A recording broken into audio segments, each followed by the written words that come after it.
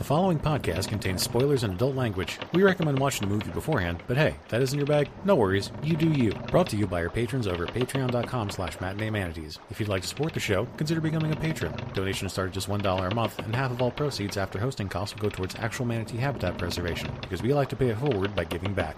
Enjoy the show.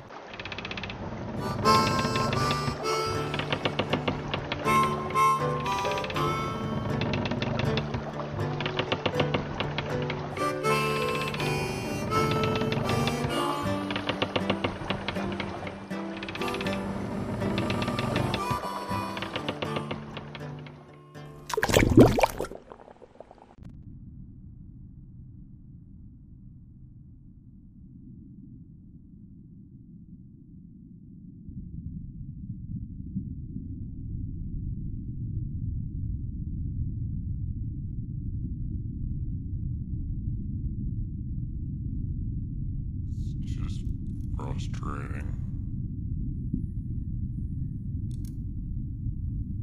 Gotcha. Okay. Well, I mean, that's... Yeah, sorry, I don't have much to lead into. No, that's one thing one can focus on, but you can also focus on what is best in life. Well, I mean, it's something about feeling the wind in your hair or some bullshit, right? No, that's wrong. Oh. I guess I got the entire message of this movie wrong. Fuck, no wonder you're unhappy. Yeah.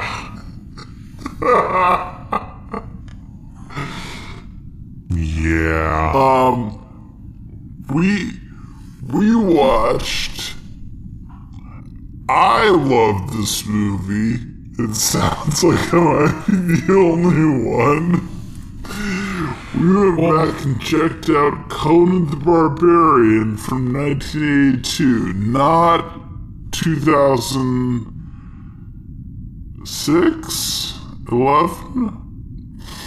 Not the newer one. It's, 2010 or 2011, something like that. Yeah, that's an important distinction. Because, I don't vouch for the new one. I have not watched it, so I can't tell you my opinion on it. I did. I've actually watched all three. I watched Conan the Barbarian, the first, this one. I watched Conan the Destroyer, the sequel that was rated PG. Oh God. Had a different writer and a different director and a different entourage except for Mako. And it didn't really work. Yeah. And then I saw the Jason Momoa one, and he was fine casting, but the movie didn't work. Did you happen to watch Red Sonja, which was supposed to be a Conan sequel, but ended up not? But still had Arnold in it? I did, but that was a long time ago that I saw that one. But yeah, it was, it had him drop in for like a 45-second cameo so it could be marketed as in the same universe, but it has nothing to do with him. Yeah. In fact, the character Red Sonja was another Robert Howard character, but she's set in, like, Victorian England or something. Oh, instead of prehistory or whatever the fuck this one is. I mean, for the movie they changed it to prehistory, but it didn't work very well. Yeah. But, okay, check it out. Conan the Barbarian, 1982. IMDb 6.9. Tomato meter 67. 74% audience appreciation. Guess what it got on Amazon.com? 4.5 stars? 4.5 stars on Amazon.com. I'm finally starting to figure them out. It's only taken 6 years. They're pretty inscrutable, but when you really get into their heads, you can guess what they're going to think of a given movie. Yeah, it's, once you kind of understand the will of the people, I guess, it all starts to make sense. Because this movie, I should have mentioned this earlier, this is the movie about a man who was crucified and died and rose from the dead to save us all from the serpent. And that man's name was Conan the Barbarian.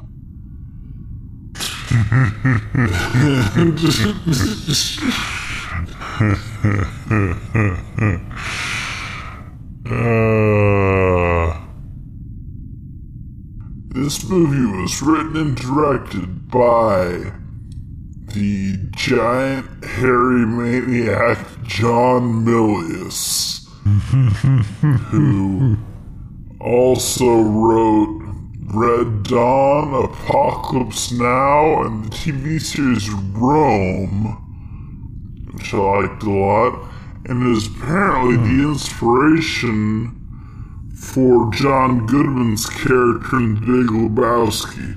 Oh. That's the kind of That's interesting. Okay.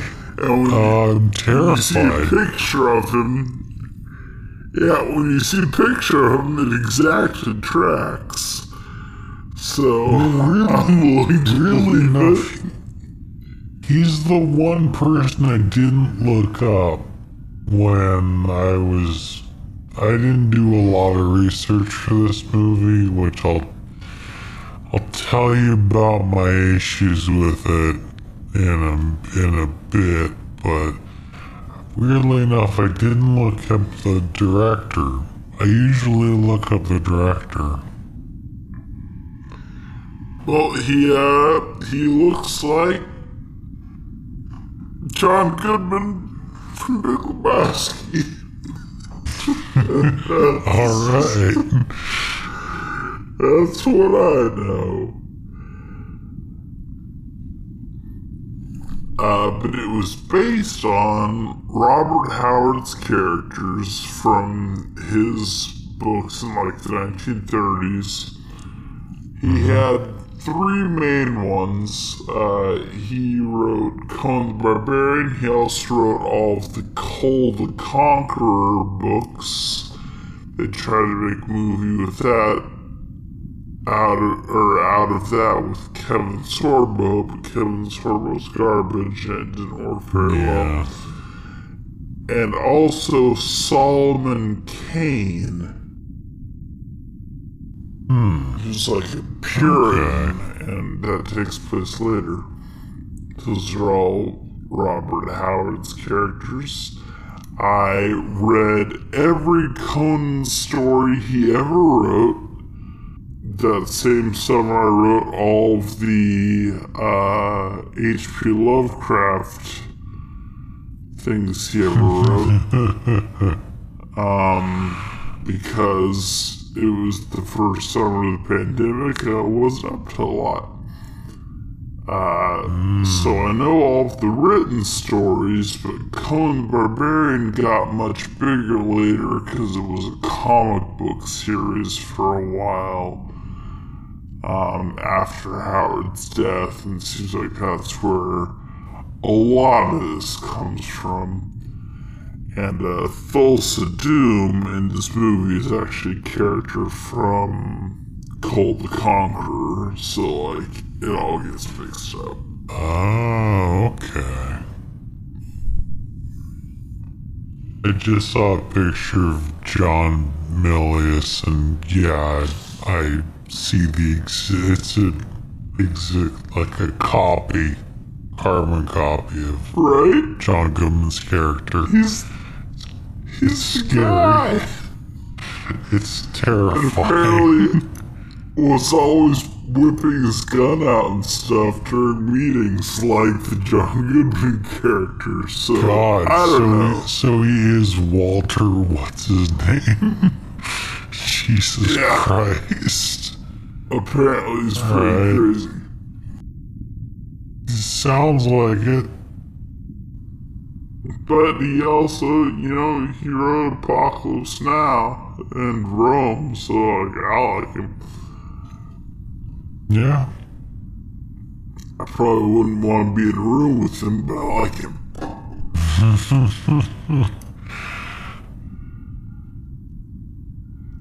The first draft of this was written by Oliver Stone,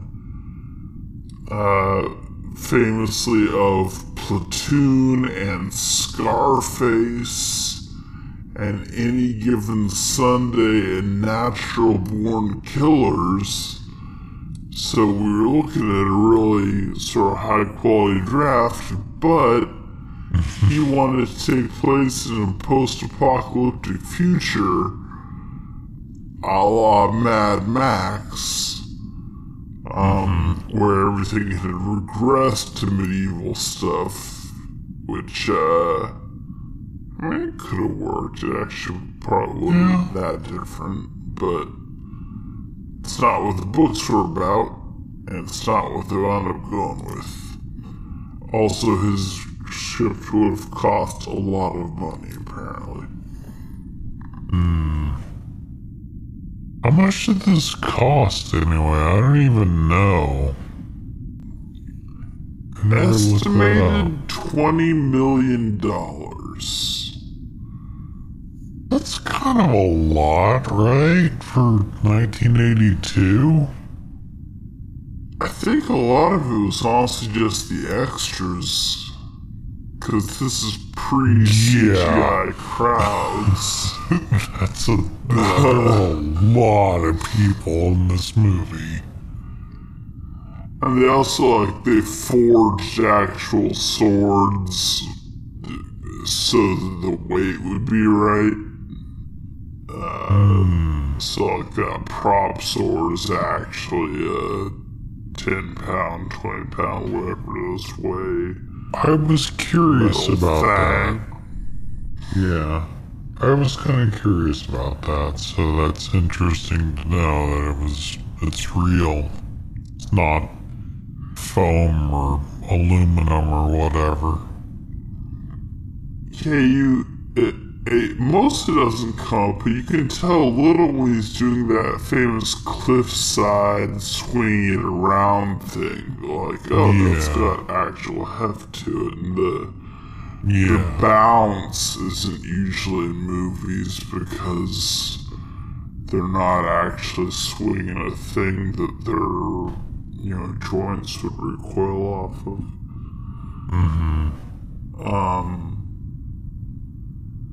And they apparently actually build that Mountain of Doom staircase thing. And, oh, wow. They just, they were doing some stuff. Yeah. So, 20 mil.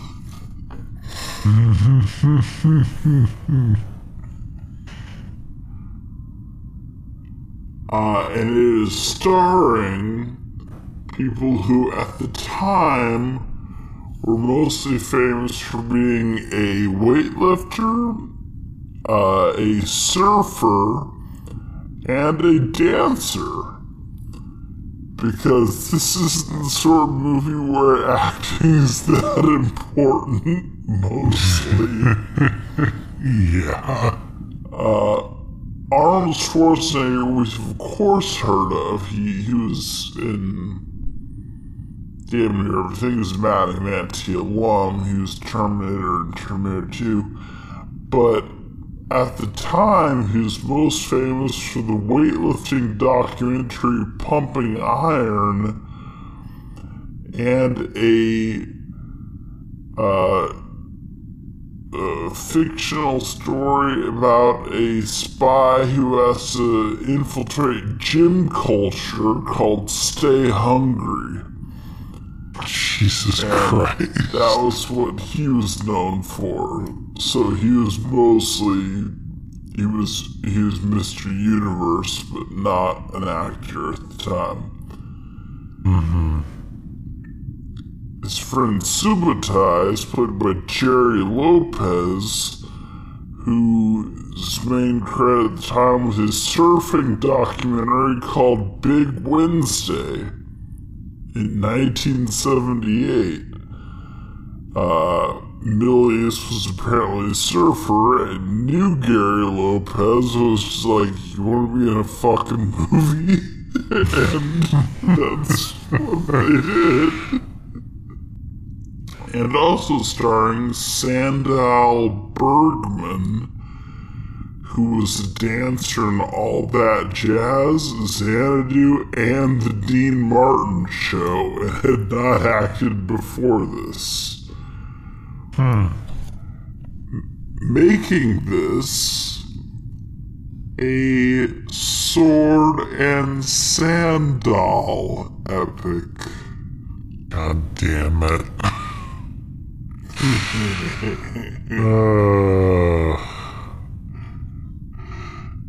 I was so proud of myself for that. That is actually, that's pretty good. That's pretty good. Thank you very much. I'll give you credit for it. Somehow that completely passed me by, that pun. I'm sure someone else has made it, but I made it for the first time that I heard, and that's the important thing. Exactly. But on top of all these people who are not actors, also Rexor, the giant mustache guy, bad guy, who is not the main bad guy, is a football player who used to be in the Oakland Raiders.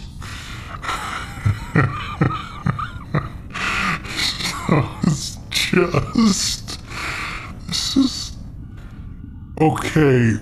I'm feeling a lot of weird acting parallels to Troll 2.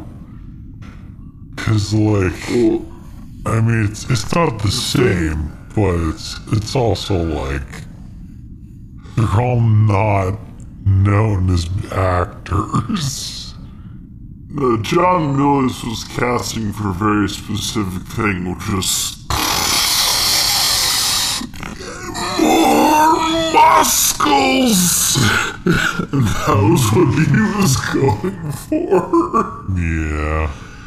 And it worked. Ben Davidson, the guy who played Rexar, is 6'8" in real life. I don't know how much you weigh, but I'm gonna guess 1,000 pounds? And yeah, that's probably accurate. I mean, if he used to play football, I mean, he was that height, he's probably like a lineman, so he's probably at least 300 pounds, if not much higher. And I'll give him this, like, it's hard to make a big hammer look like a good weapon in, movies, because it's not a good weapon. Yeah. But, I believe that he could swing around quickly enough to knock someone's head off. Because he's 6'8" and has that mustache. Yeah, I can see that. But along with non-actors, we also got James Earl Jones, who at this point is already famous for Star Wars and Doctor Strangelove. He is, of course, the best. We also got, for a couple seconds, Max von Sydow, who was already in The Exorcist and Flash Gordon, and is a matinee manatee alum because he was in Exorcist 2 for a little while. God. He was in the flashbacks, and you're like, is this movie good? It's like, no, none of these characters will be seen again. Except for Linda Blair. She's in the second one, right? She is the protagonist. She was not the problem with that movie. Also, James Earl Jones is in the second one. Oh, wait. Remember? Yeah. In Exorcist 2, he was locust scientist, so making him also a matinee manatee alum. I try to forget that movie as often as possible, but then... yeah. It's like a reunion. Sure. And starring Mako. Mako is one of those guys I personally love, although I don't know if I've seen most of his things. He's been in 164 different things over his life. He was in old superhero shows like Wonder Woman, The Incredible Hulk, and Green Hornet. He was in Magnum P.I. He was in some A-list stuff like Pearl Harbor and Memoirs of a Geisha, and he was the voice of a bunch of guys. He was Uncle Iroh in Last Airbender. That's the role he died in. Yeah. He's the voice of Splinter in the new Teenage Mutant Ninja Turtles, Aku and Samurai Jack, and had already been nominated for an Oscar at this point for Sand Pebbles in 1967. So he's an actor. Yeah. In fairness. It's just the main three characters aren't. But they don't need to be. They're not here to act. They're here to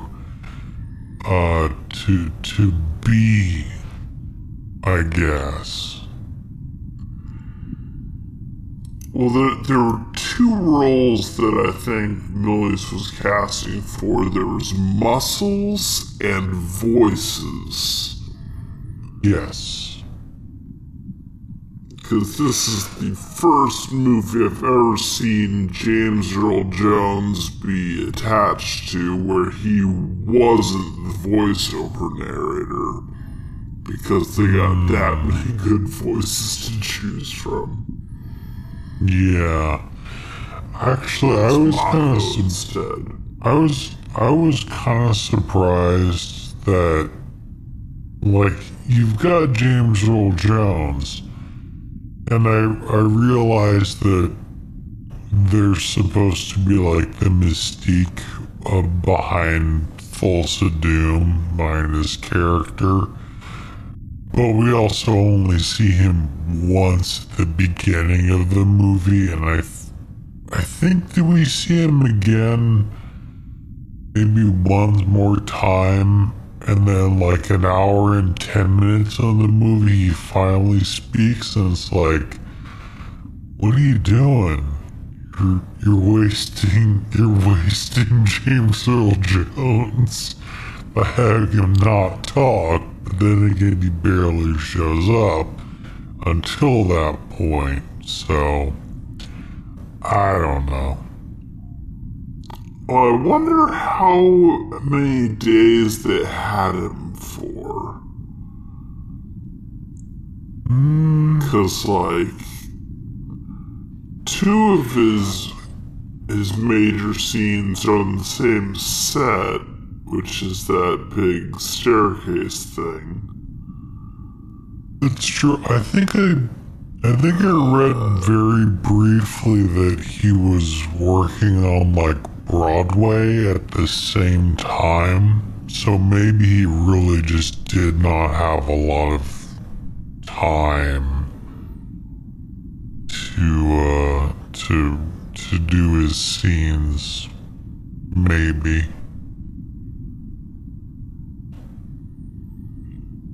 But apparently, and this is cute, behind the scenes, he and Schwarzenegger formed sort of a friendship where they would help each other out because he was looking to put on more muscle mass, and Schwarzenegger's the best, weight trainer in the world at this point, and would help him to sort of set up sets and, spot him and get a routine going that he was comfortable with.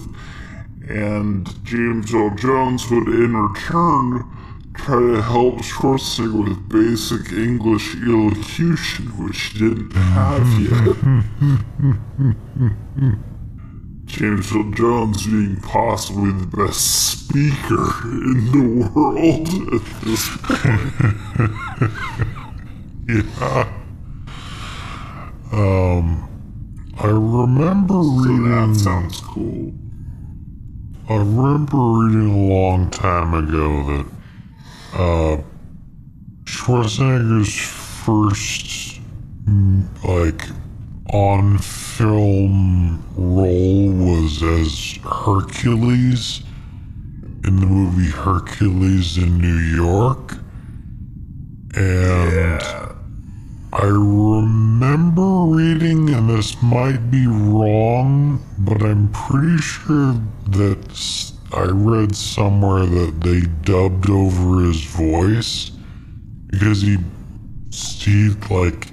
could barely speak English. Like he was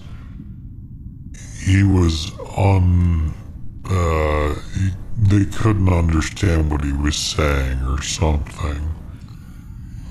And he was doing like Andre the Giant did in Princess Bride, where he was learning his lines phonetically, I think, but not actually what they meant. Yeah, because he was like 22 when that movie came out, which I'm constantly surprised by Schwarzenegger's age in some of these movies, because I always think of him as being younger than he is, because he's 35 or 36 when this movie came out, which is not old, but it's older than I would have expected for someone with his physique, I guess. Well, yeah, keep in mind, bodybuilding isn't actually athleticism.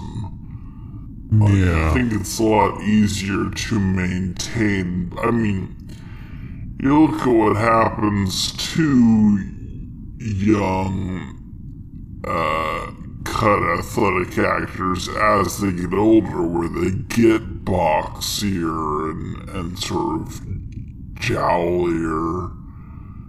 Yeah. David Boreanaz. When we first saw him in Buffy, he was pretty athletic, and by the end of Angel, he was very boxy. But when boxing's what you're going for, I think your career can be pretty long at that. Yeah. And, you know, Arnold Schwarzenegger might be the boxiest.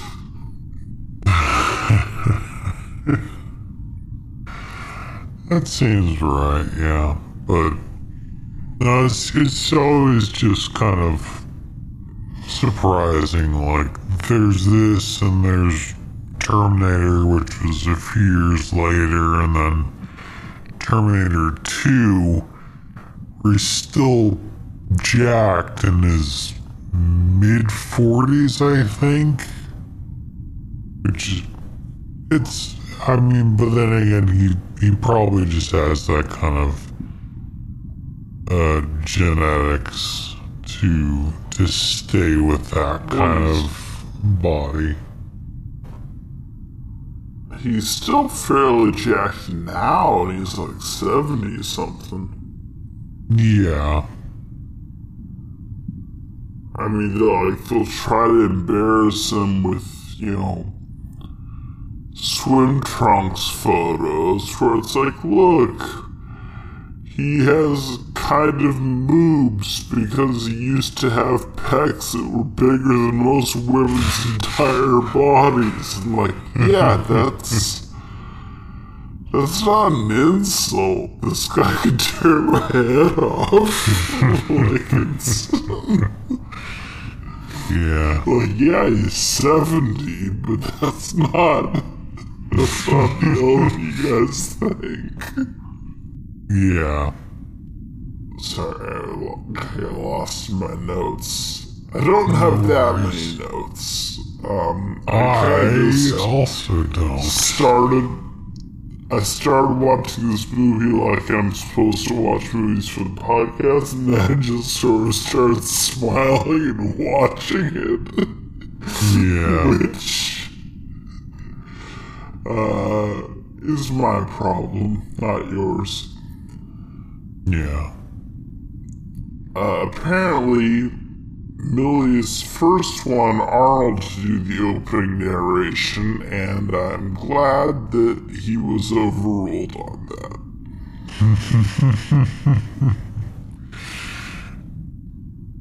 Yeah.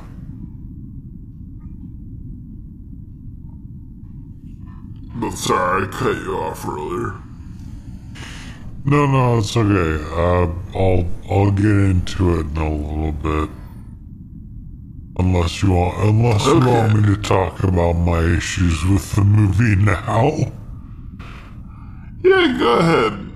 I'll get into play-by-play later, 'cause that's the format of our ridiculous movie podcast. Okay. Where we talk about, but let's be real, mostly just describe movies everyone's already seen so they can fall asleep. Yeah. That's okay. Yeah. It's a niche. Yeah, exactly. So, okay. I don't have the problem with the movie as the whole, because I'm sure the movie's great. But the issue is more with me than with the actual movie. Because, dear listener, as I've mentioned probably once or twice, or 1,000 times, I'm visually impaired to the point where I'm legally blind. So, watching a lot of things is difficult for me at best. So a lot of the times when I watch movies for this podcast, if I watch alone on a computer, I have to shrink my viewing window down to the point where it's like the size of a smartphone. So a lot of details I might miss, but if I don't do that, then I can only see about 5% of my computer's screen, so I can't see what's going on either way. The other thing is that if there are ever scenes taking place in darkness, like in a cave or at night, then I basically can't see anything that's happening. So, because about half of this movie takes place at night or in a cave or an abandoned house, I couldn't see what was happening through 50% of the movie. And then because the other half of the movie took place with a lot of sort of grays and browns, I don't know if it was just me or the version of the movie I watched, but it seemed like the whole movie was kind of drab, like color-wise. Was it just me, or is it actually like that?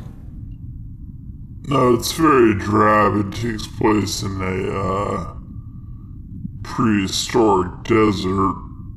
Okay. I don't know why people seem to think prehistory is mostly deserts. I think it was exactly as green as it is now. But, yeah, that's sort of the deal. I had thought that would make it more visually distinct for you. Sorry I didn't think of that. Like I knew that the night stuff would be rough, but I figured day where it's mostly brown and gray and blue would be pretty clear, but it is drab.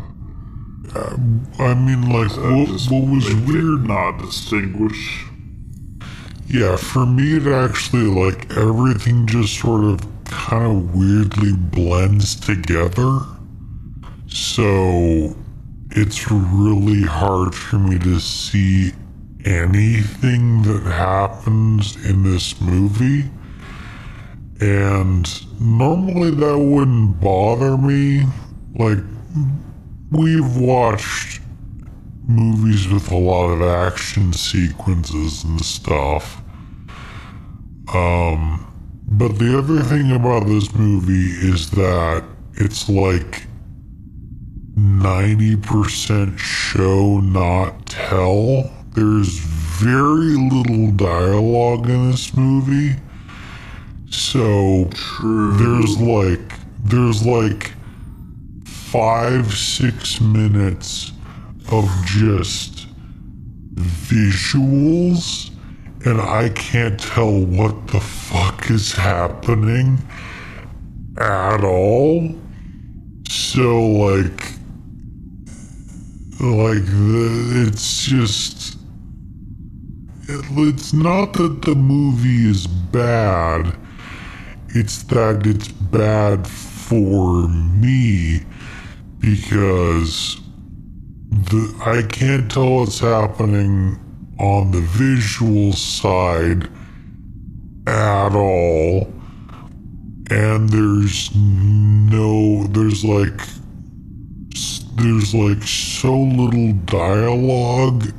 I don't know, like they describe a few things, but for the most part their dialogue is kind of incidental. Yeah, so I mean, it's you're going caveman level, so it's like very, they kind of mostly grunt at each other. Yeah, like the most in-depth conversation I think in this entire movie is Arnold Schwarzenegger and Gary Lopez. Gary, I forget. Gery, so I'm not sure. I don't know, I'll call him Jerry. They have like a 2 or 3 minute conversation about which one of their gods is stronger. And that's like the most in-depth conversation they have. So like, it's just not the movie for me. I'm sure it's great if you can like see what's happening on screen, but I couldn't for the entire movie. So yeah, I'm relying on Ben for pretty much the entire visual description of this movie, because I couldn't tell anything that was going on. Well, I'm sorry. I thought this would be a good one visually because it was kind of so broad and doesn't do the quick cuts thing, but I hadn't thought of the color grading making it rougher. What's weird is that this is a miss on my part. I apologize. Honestly, I think I would have enjoyed it more if I could just see. But the problem is that I'm like, it's a fucking genetic thing, and I can't fix it. So it's like, I wanted to enjoy it. I really did. Because I've never seen it before. But like, I just couldn't tell. Maybe if I had watched this movie like 15, 20 years ago, when my eyesight was still bad but passable, I probably would have enjoyed this movie a lot. But yeah, now as I'm nearing I don't want to say the end of my eyesight, but I'm definitely like struggling to see most things. Gotcha. Yeah, this is just, it's just kind of, it was a rough go. Like, I mean, I almost, after about like 15, 20 minutes, I almost texted you and said, like, can we do something else? Because I can't see what's going on. But I just decided to soldier on and, well, you know. The one good thing I will say about this movie is because there's so much just like stuff happening on the screen without a lot of dialogue, I didn't have to stop and write a lot of notes. So the movie breezed by, even though it was like 2 hours and 5 minutes or something. But it went by real fast because it was just very little dialogue and then a lot of Basil Polidoris's amazing goddamn soundtrack that I got to listen to. Because that's the other thing I was going to ask about. Yes. Basil Polidoris is my boy. Oh, man. He also he's famous for RoboCop and Starship Troopers and pretty much every theme that makes you want to punch someone in the face. In a good way. Yeah.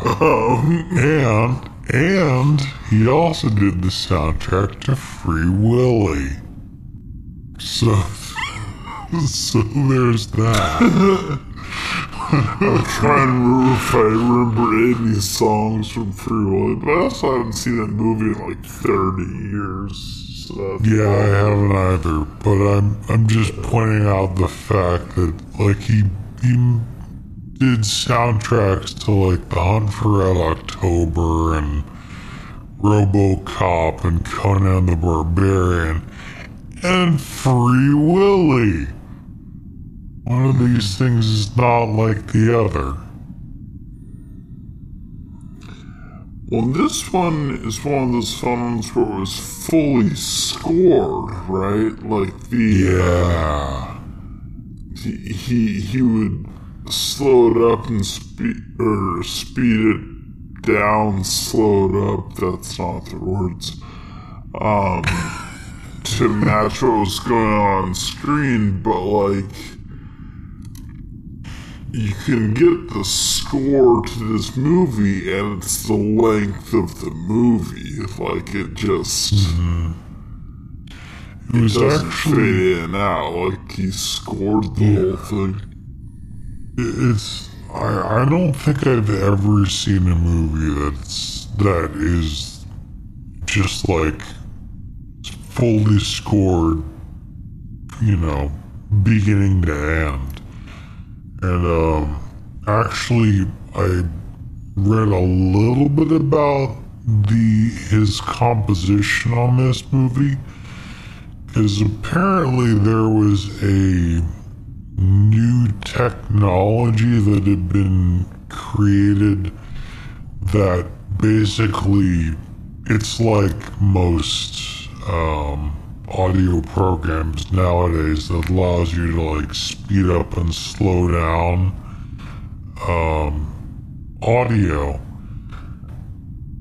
but it was new in 1982, so we actually used that to make so he didn't have to like conduct the music in that very specific way so that certain musical hits will hit at the same time as something happening on screen. He would just like slow it down with the software until whatever the important beats were, and he would just be able to time it out exactly with the movie, which is kind of neat. Nice. Yeah. And it seemed to work. I mean, I guess if you weren't seeing most of what was going on screen, you'll have to take my word for it. But the timing, the drums with clashes of swords and yeah, big sweeping panoramas with building whatever's You know music talk, I don't. But, Yeah. it's pretty masterful from what I can see, not knowing anything about it. Yeah, I would probably put this as maybe one of my favorite movie soundtracks of all time. Oh, good. Good. Yeah. I'm glad there was something. That's one of the few things I can focus on in any movie that we watch or any movie that I watch. If I can't see what's happening, I can at least listen to the music or the dialogue or whatever. And when the music's this good, I can be entertained by that. So. Yeah, and also, if you ever lift weights, specifically the Wheel of Pain song is very good for whenever I'm in the backyard, like, why am I doing this again? Like, while you're doing this, so you can look like Conan the Barbarian. Like, oh, right.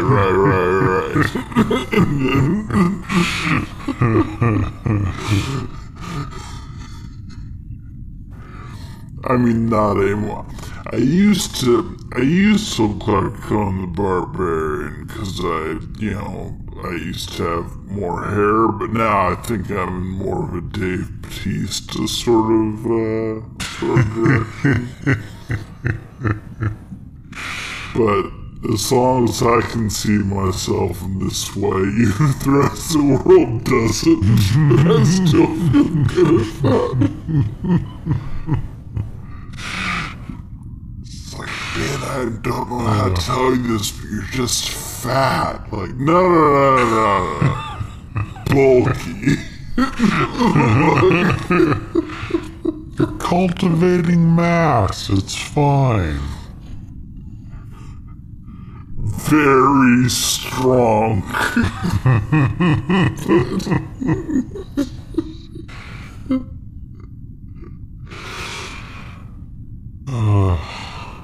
I need to watch more Dave Bautista movies. He's pretty good, actually. I don't know how good he is, like, subtle emotional acting, but he's great for bombastic. Like, he's just a cool guy. I like when they're just cool guys. Yeah. For having been a Republican governor, Arnold Schwarzenegger seems like a cooler guy than I would have thought. Yeah. But he's one of the few sane ones left. But I don't know if I can forgive him for having helped George Bush get elected anyway. Yeah. I know you do what you gotta do and you got handlers and stuff, but like, man, that killed a lot of people from my high school class.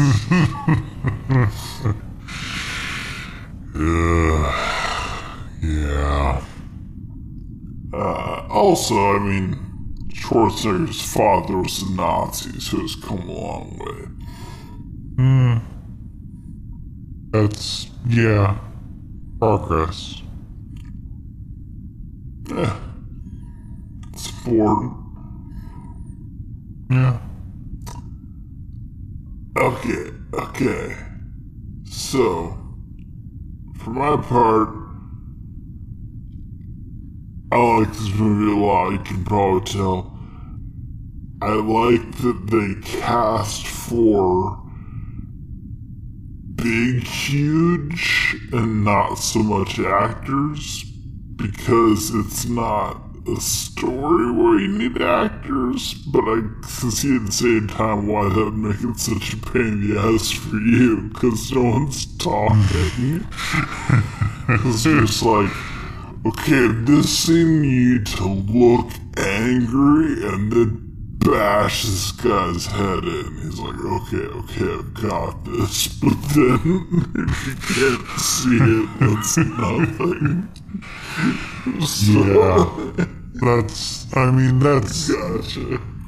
like, say what you will about movies like Troll 2, at least they're saying stuff. So, like, even if everything looks terrible, I can laugh at the terrible dialogue. But yeah, no, I mean, I will refrain from complaining about the movies from now on. I've said my piece, so I can listen to your descriptions of what happens, and we can go on from there. Well, I'm rethinking my idea to try to get you to watch Quest for Fire, which is starring literal cavemen, like those are the characters, and has no dialogue for the entire 2-hour run. It's starring young Ron Perlman as the most caveman who ever caved man. And it's very good casting, but yeah, no one speaks. So, I don't know. I mean, Maybe I should try to make you watch that one. I feel like it kind of depends on how the visuals, what they look like. Because, like, if it's the same kind of just samey brown and gray drabness, then maybe not. But I mean, I have heard of Quest for Fire, so it's sort of on my long list of stuff to watch. So I don't know. I might still give it a shot. Just kind of depends on a bunch of things. So, is there like a high contrast mode or a narrated action mode or anything you've tried? Because I know they have that for like blind movie watchers. They have like a little subtler voiceover describing what's happening, but I've never tried that myself because that's too much for my ADHD. I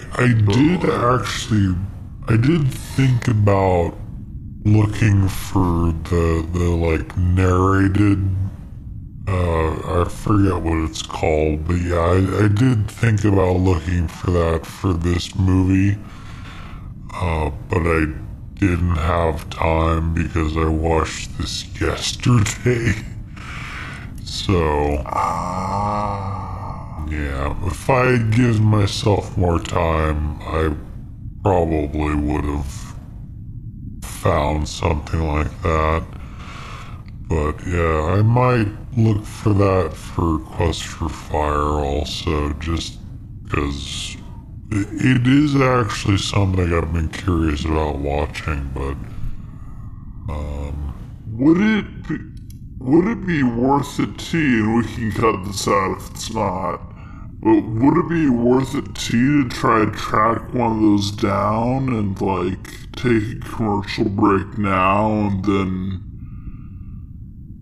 come back like, okay, so after the narrated version, or after the black and white high contrast version, or after the something else, or is that not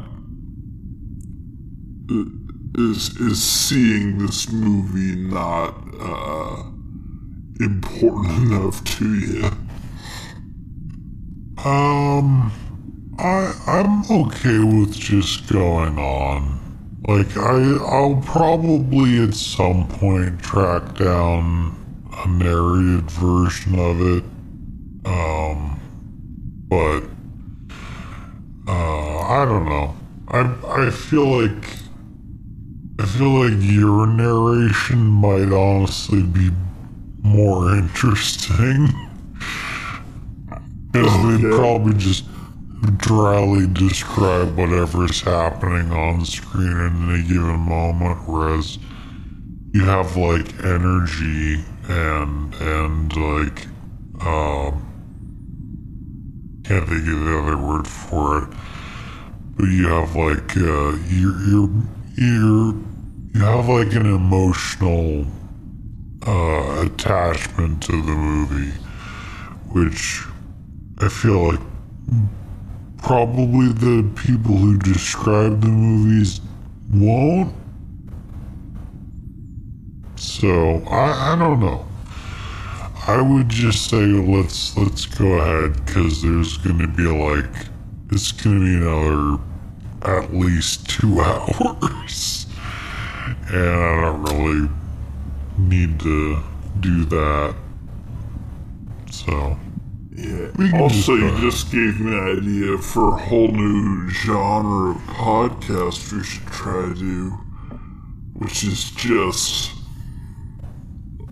alternate watch-along tracks with excited narrators. Like, okay, you don't get it. There are like 3 tits on screen just now. It's just like the worst. I mean, honestly, I don't hate that idea.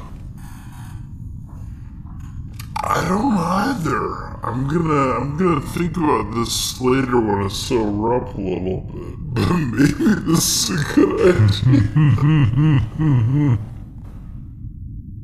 I'm not that drunk. I went to Joshua Tree with my sister and her friends this last weekend, and I got left with all of the coolers.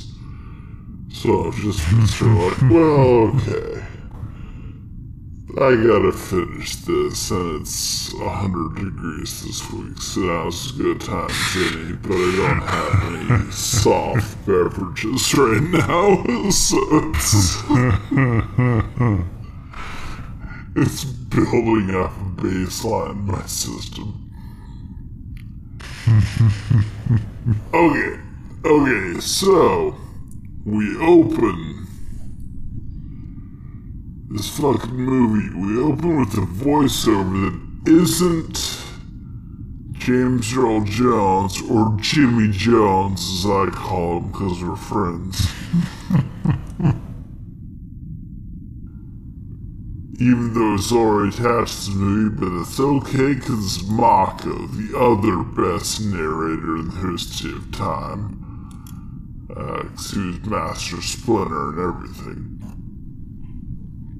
And he describes how this was in the time period between Atlantis sinking and the rise of, I guess, Aryans, the sons of Arius. I assume that's what he means, but like, before Europe, after Atlantis,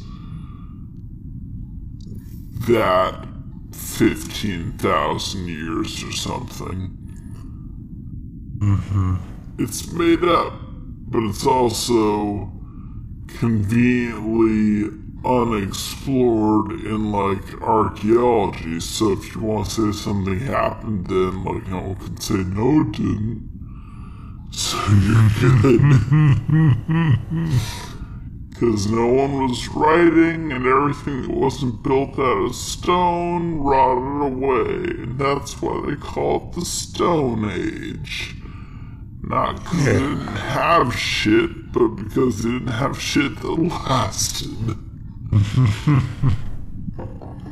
They could have had wooden bicycles and you would never know.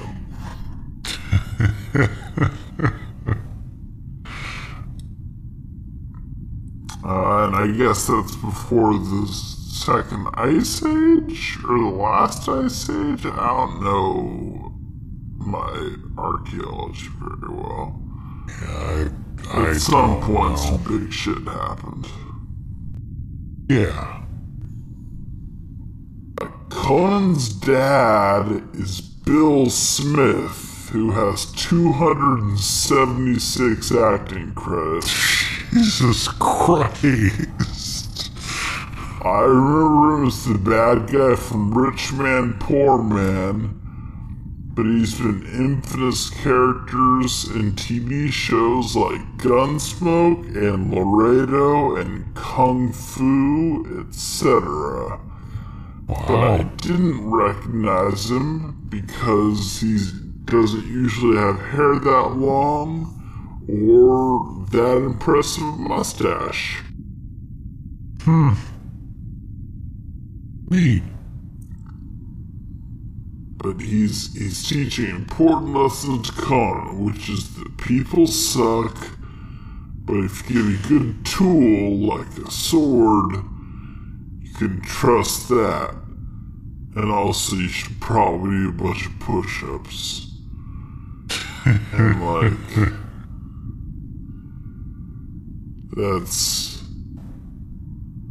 that's pretty good. That's fairly quotable, except I think that's what he realizes by the end of the movie isn't true, right? Because that's like the riddle of steel that he's talking about. Yeah. That you can't trust men or women or beasts, but you can trust this. And then by the end of the movie, he breaks that exact thing.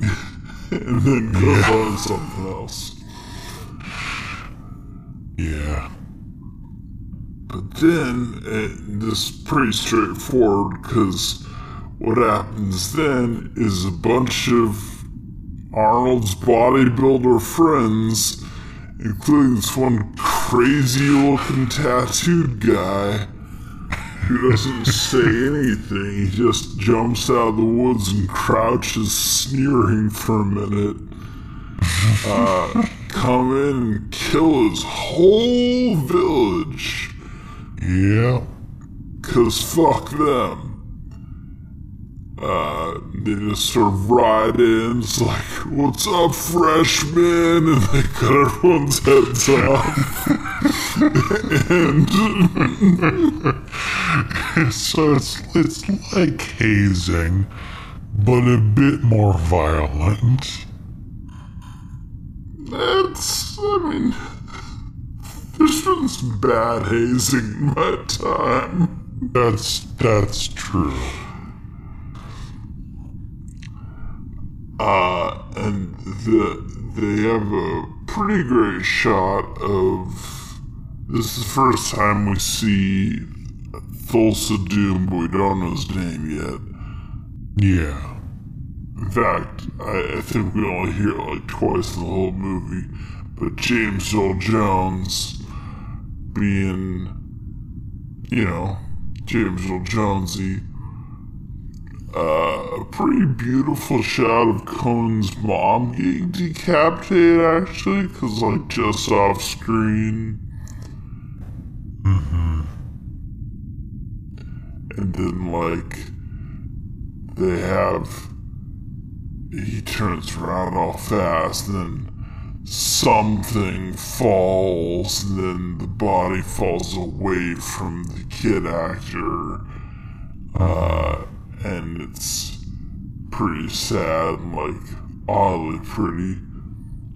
But whatever it is, he gets Rottweilers to eat his dad, and he cuts off his mom's head. And then he's like, you come and help me grind grain. So So they grab the kids. And they go off with the kids. And they hook them up to... Before windmill technology, there was kids spinning stuff technology. And that makes sense to me. Yeah. This shot, fun fact. Oh, go ahead. I don't know. I mean,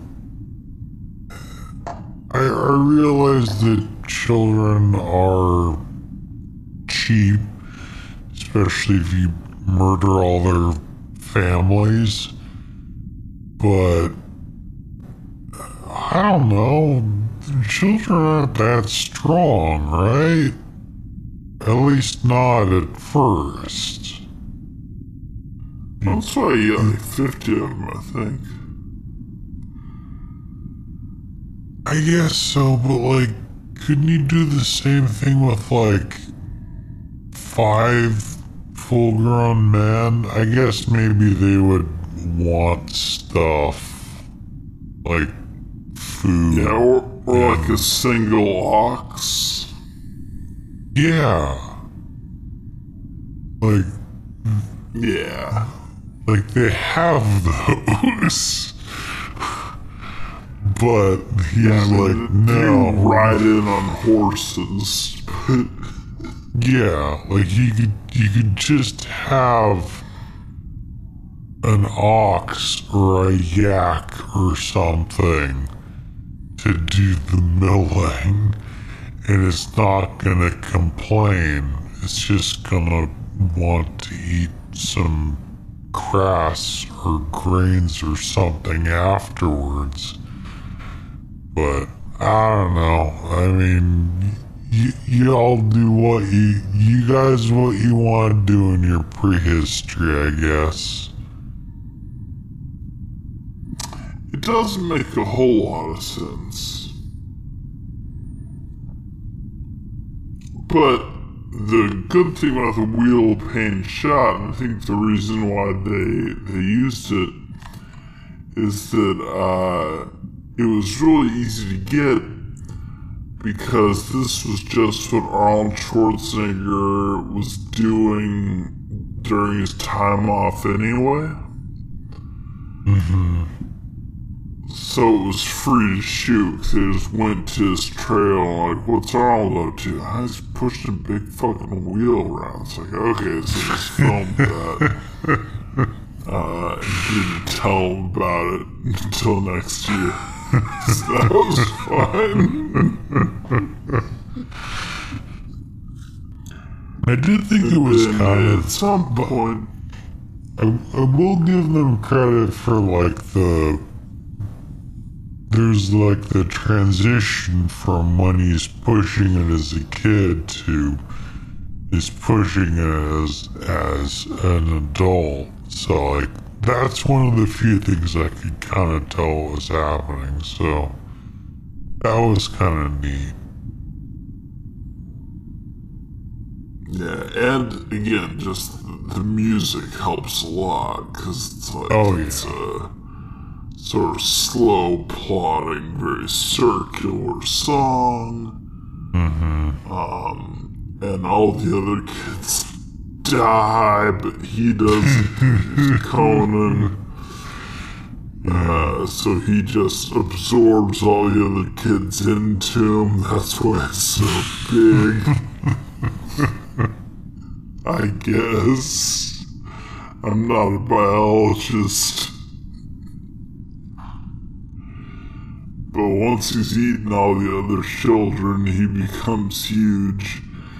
And he's so huge that a guy comes by and wants to buy him. Like, what if you got like a single ox and let me use this guy for something only humans can do?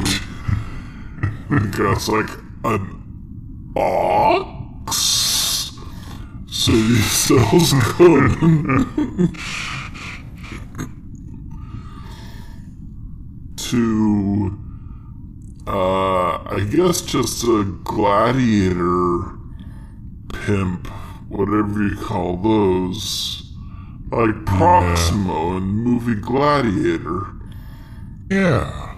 And he's like, okay, I'm gonna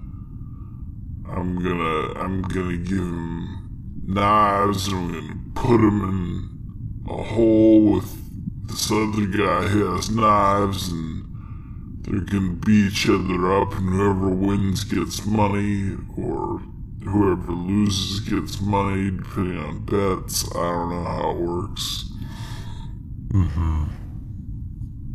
So, we get a montage of Conan winning by most just being bigger than everyone. Because he's not like doing any fight stuff, but he is doing like twist their arms around and hit them in the shoulder stuff, and that works.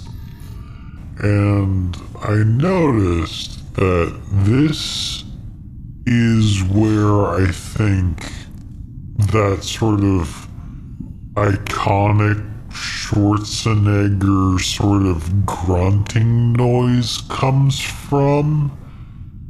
'Cause like, Yeah, that's where that's the noise noises.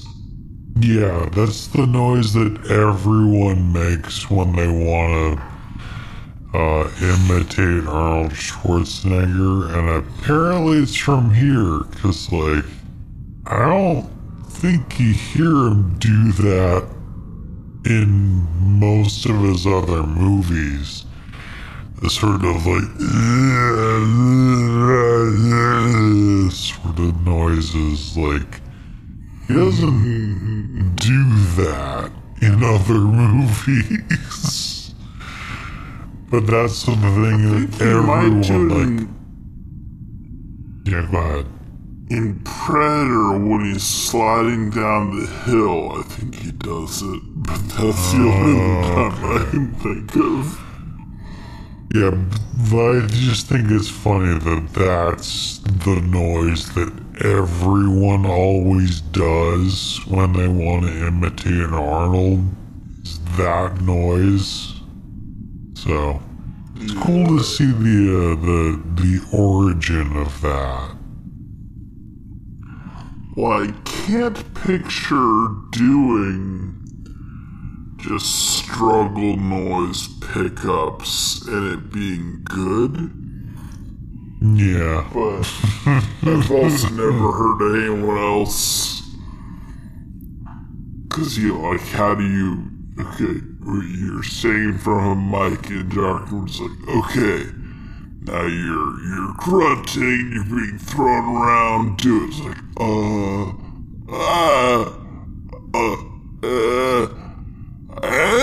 like, I don't know what I would do. But the Arnold one is particularly interesting because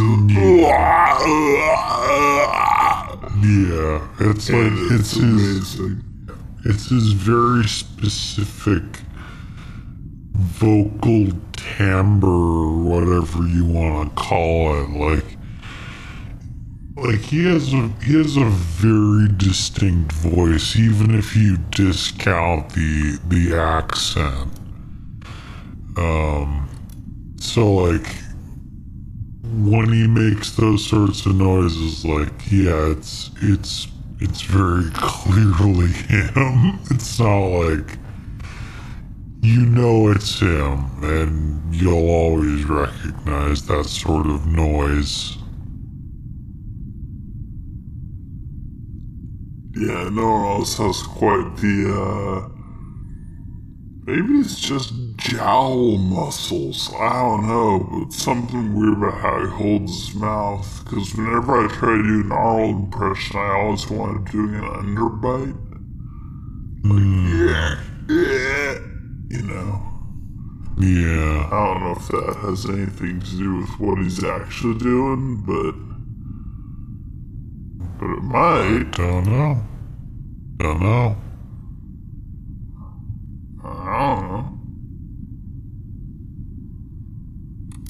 I know nothing. Or do I? But we get a training montage. Yeah. And because he wins a bunch of times, they're like, what if we capitalize this? Let's level up our Conan. So they take him to Mongolia, maybe? Looks like Mongolia has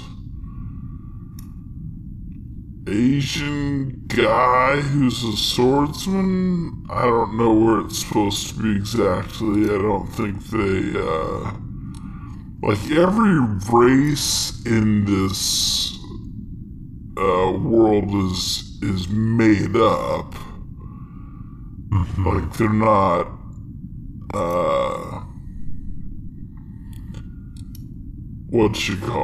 they're not using the current names of any regions or peoples. Yeah. Conan's like a Sumerian or something. Yeah, and I forget what Subutai is. He's some other race, and yeah. I'm trying to remember, because in the books there's the Celts, but they're not Celts, they're the Picts. P-I-C-T-S. Picts. Yeah. Which are an ethnic group that they attribute, relics to in, the, British Isles. Yeah. And then there's,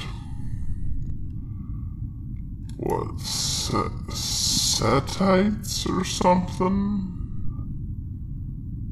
No, the followers. Stygians. Yes, yeah, followers of Set.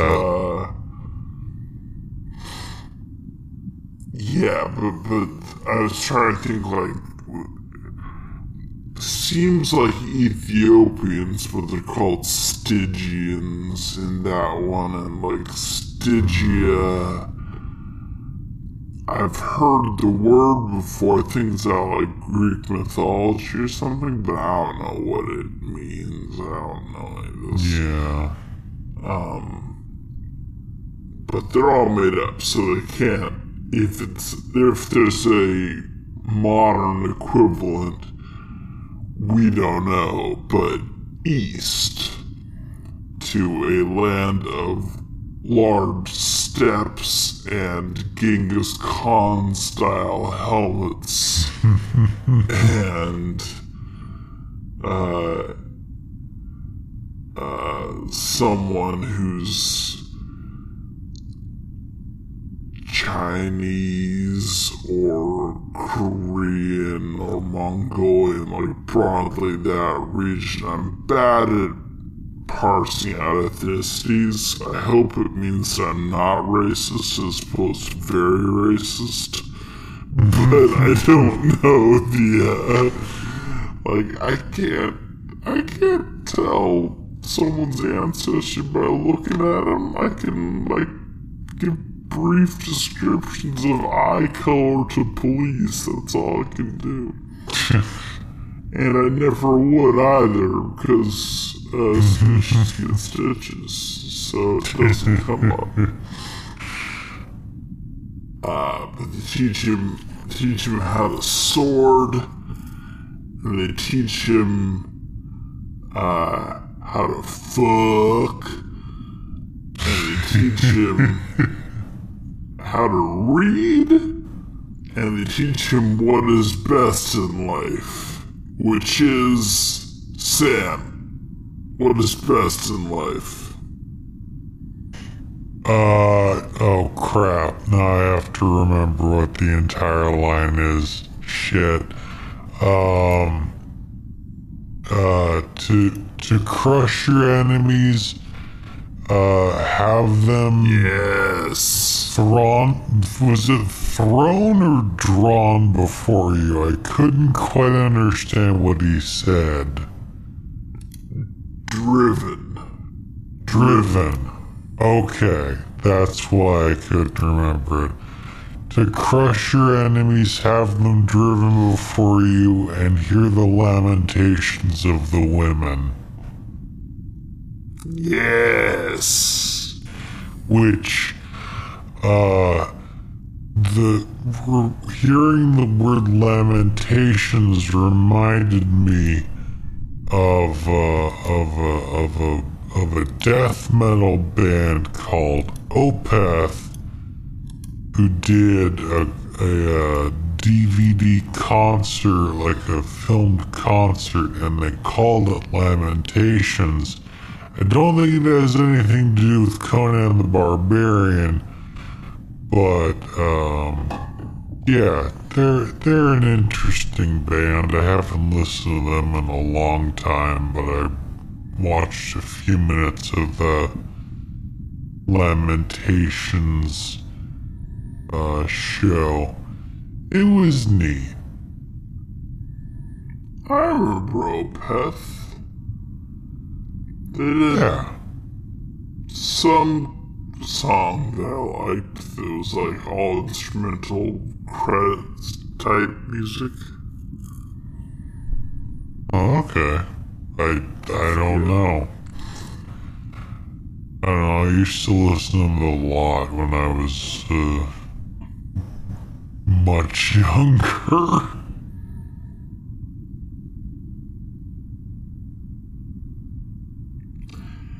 Anyway, but near as I can tell, the guy who owns him falls in love with him, or just gets really drunk some night, or for some reason lets him go. He's just like, hey, thanks for making me all this money. I've decided that you should just go that way. And lets him. Mm-hmm. Which is cool, but like, I expected a plot point, and there wasn't one. It was just like, yeah, and he let him go. Next chapter of his life. Yeah, one other, I'm sorry, I said I was going to stop complaining about this movie, but the one other thing is that complain. It does feel a little disjointed. Like, one scene ends, it's just like, okay, now we're some amount of time later, or part of, like, it just felt weird, like, it was, I mean, there's not exactly a plot to follow in this movie, but things felt a little disjointed, and I don't know how much time passes between certain scenes. Like, it could be 3 minutes or it could be a month and a half, and it's just kind of, I can't tell, but it's fine. It's no big deal.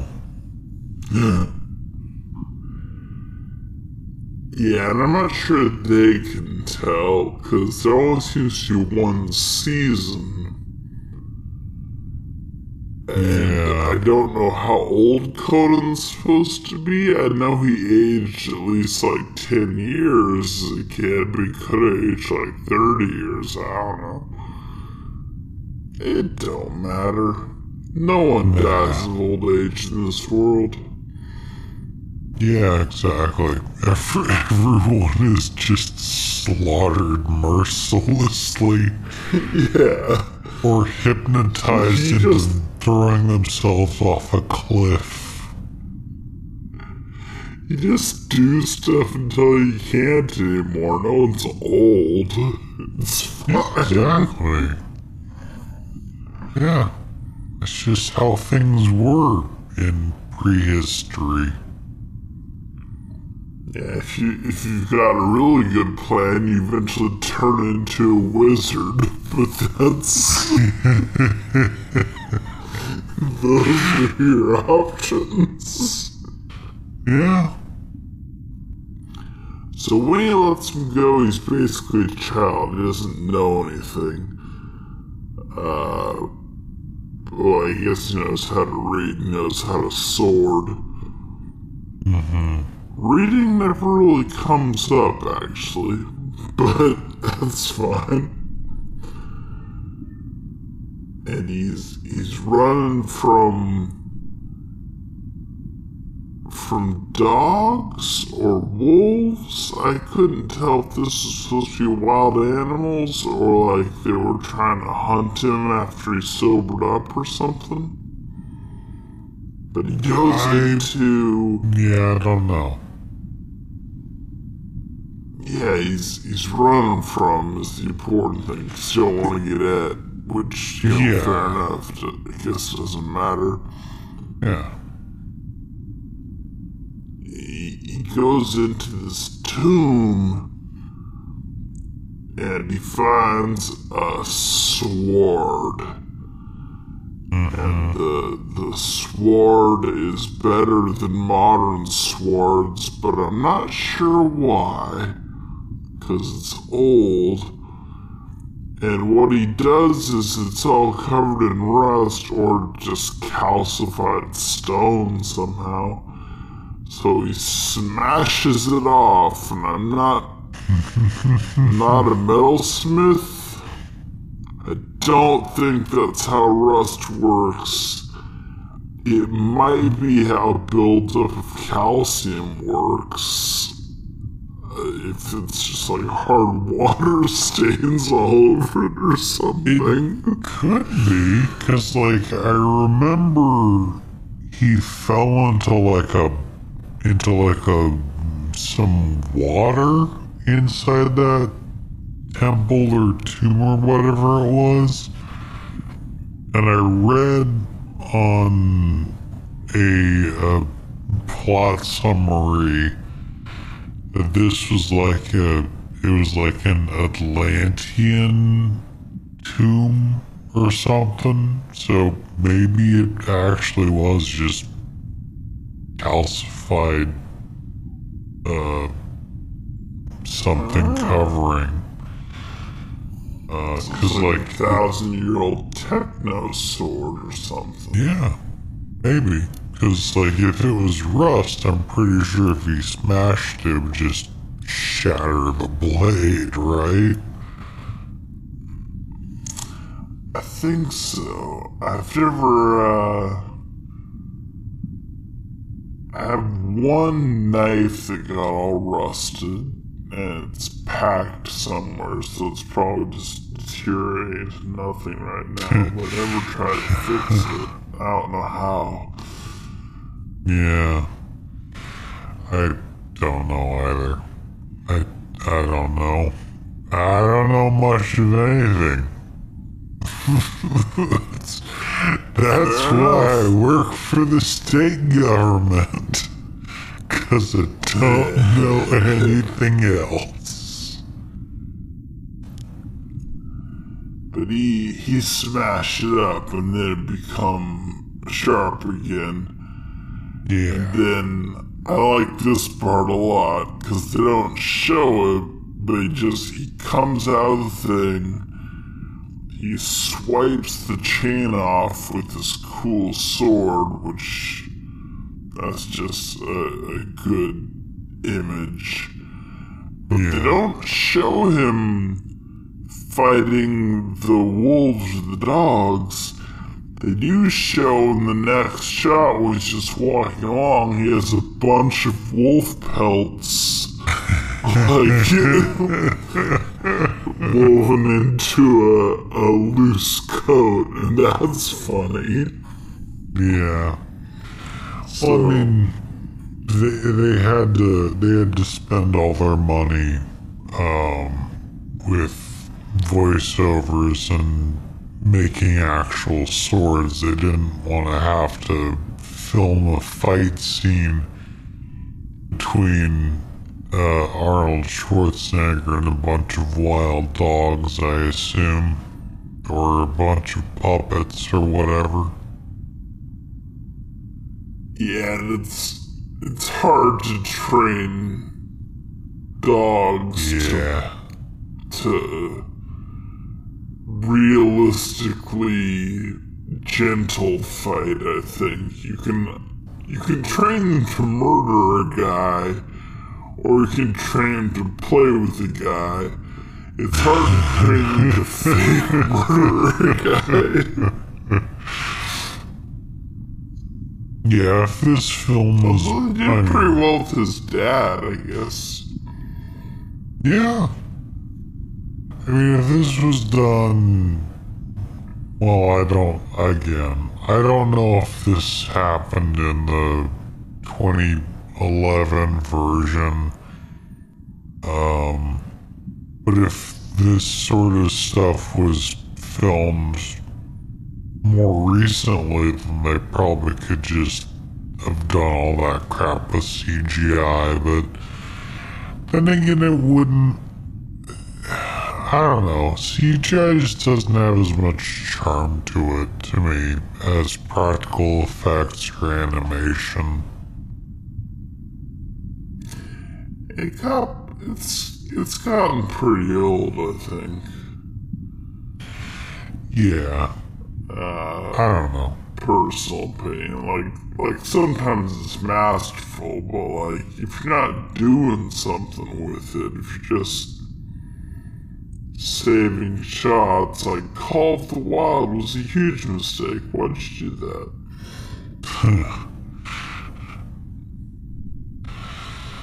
Yeah. I still haven't seen it, but I know it looks terrible because I've seen the commercials.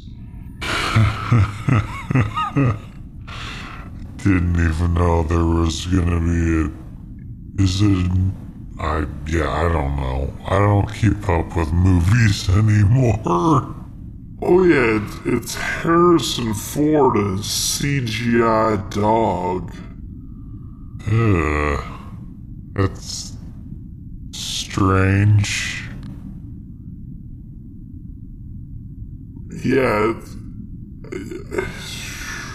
I don't understand why they would.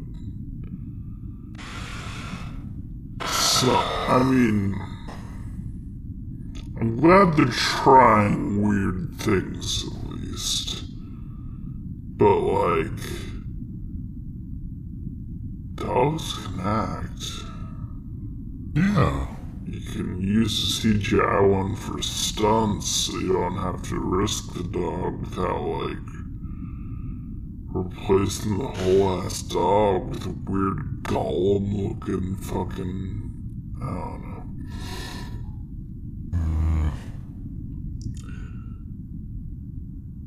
So he killed the wolves, and he goes off in a random direction and meets an obvious witch.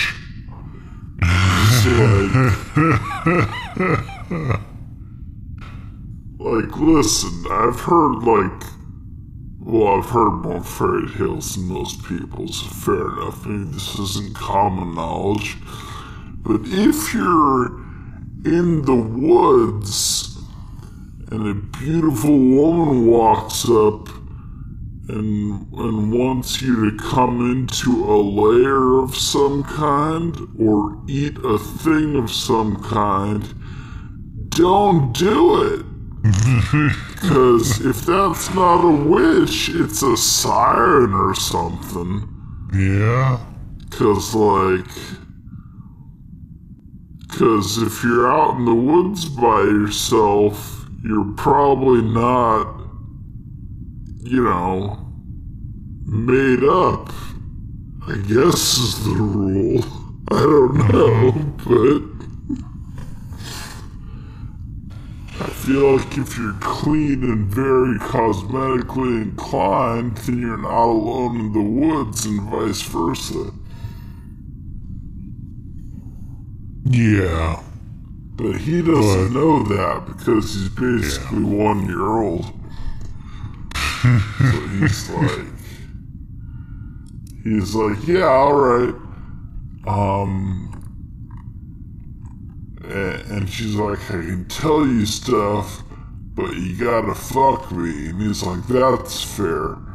So he does it, and then she doesn't actually turn into anything. She just like gets snake eyes and starts biting him, and he throws her into the fireplace.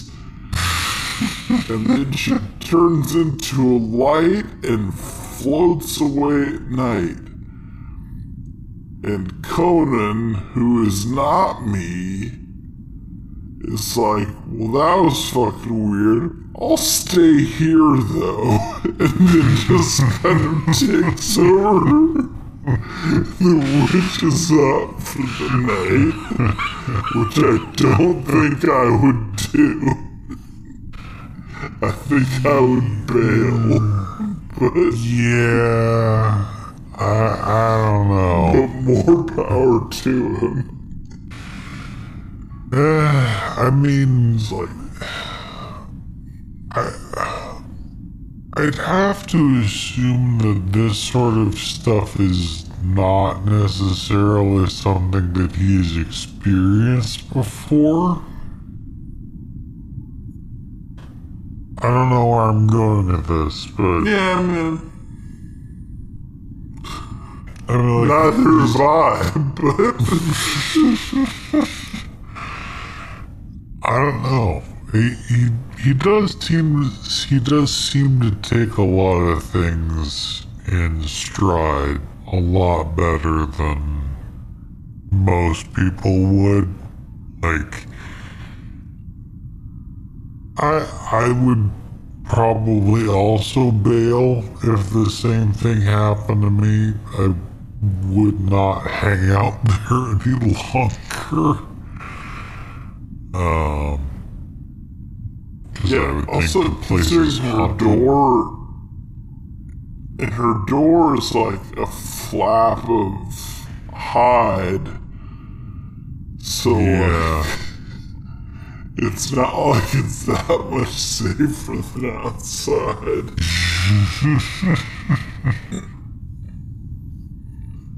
It's just like, well, I'm not gonna leave all this lunch, so he just hangs out there.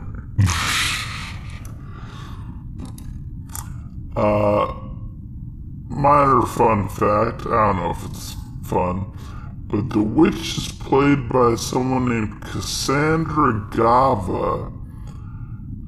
She has like 40 so odd acting credits. She acts in like one thing a year.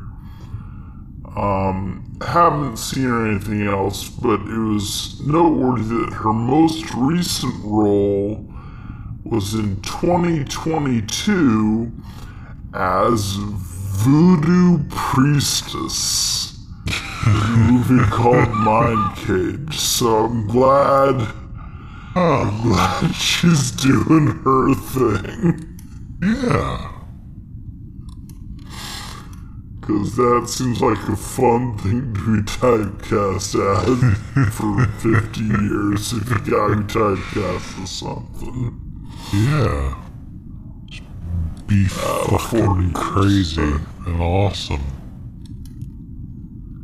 It's like, you seem like you have magic powers. Like, alright. That's okay. Yeah, I mean, if actually this. Sorry, I hate to bring up other podcasts. I know it's weird, but so I think I mentioned I've been listening to a lot of Behind the Bastards recently. And Oh yeah. yeah, And I started to listen to, I finished the first of a 6-part series on Vince McMahon. But the entire first episode was the wrestling guy, right? Yes. The entire first episode was dedicated to sort of like background of the whole wrestling industry. And about the last third of it was dedicated to a different wrestling guy named Fritz von Erich, or at least his character was named Fritz von Erich. And the character was basically just a Nazi. He wrestled in like the 60s and 70s, I think. But the host brought up the point that said that his trainer thought up the character of this Nazi character, Fritz von Erich, and the host of the show said, you know, if your trainer looks at you and sees the character like, yes, you're a Nazi, maybe that says a little bit too much about you as a person. If they see you and think, yes, you'd be a perfect Nazi. Like, but yeah, I feel like this actress definitely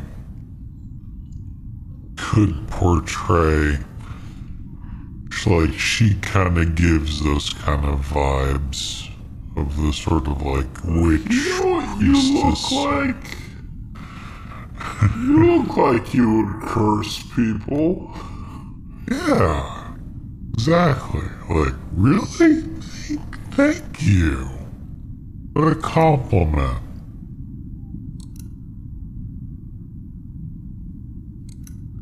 Yeah, Anyway. I like witches better than Nazis. That's a me thing. I would concur. Witches are definitely better than Nazis. I will serve witches. I will not serve Nazis. Yeah. I'm just waiting for one to come along and ask for my services. Final Fantasy VIII style. Get at me.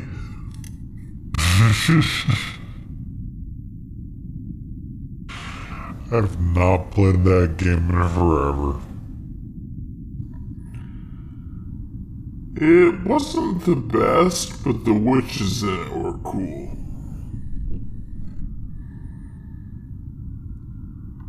Yeah, I can't even remember.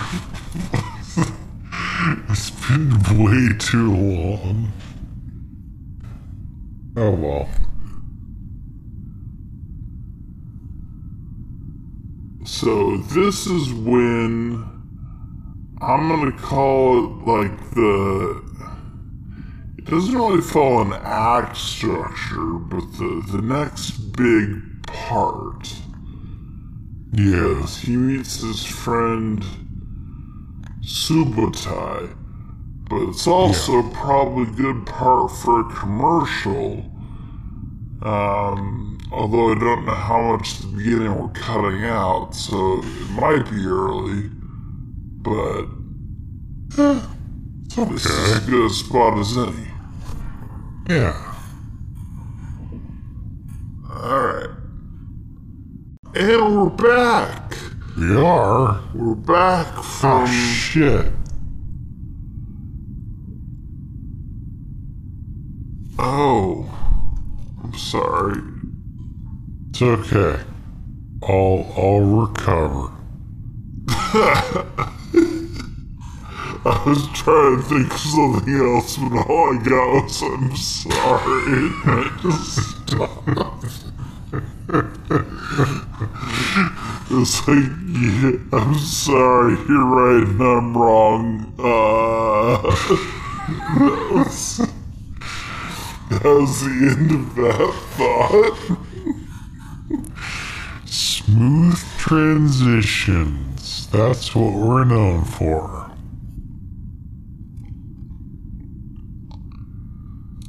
So he meets a guy chained up outside, which is how I make most of my friends, if we're being honest. Yeah. And he's like, my name, Subotai. And he's like, what are you doing out here? And he's like, a witch put me out here. So nothing.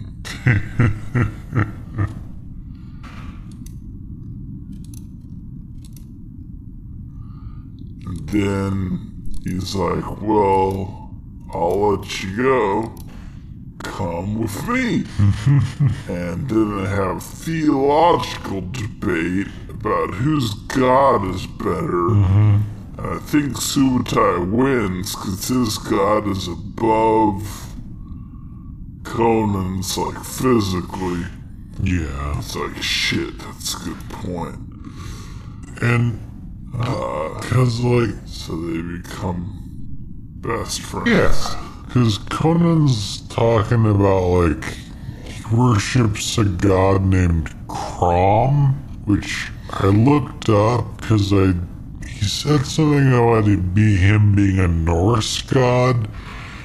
And I think Crom is just made up for the Conan universe. Nice. But that kind of threw me off because I thought, okay, so is he Norse? Is he like Norwegian or Swedish or something? But he's whatever, Sumerian or whatever he is, his race is. But I just thought it was interesting that he mentions like Norse mythology or something, and I thought, okay, so I guess there's real world mythology, but none of the races are real, so I don't know. But yeah, it was a surprisingly long discussion, in-depth discussion about how Subotai's god of the four winds is better than Conan's god of the mountain because he's higher up, so he's better. And that's makes sense to me. Yeah.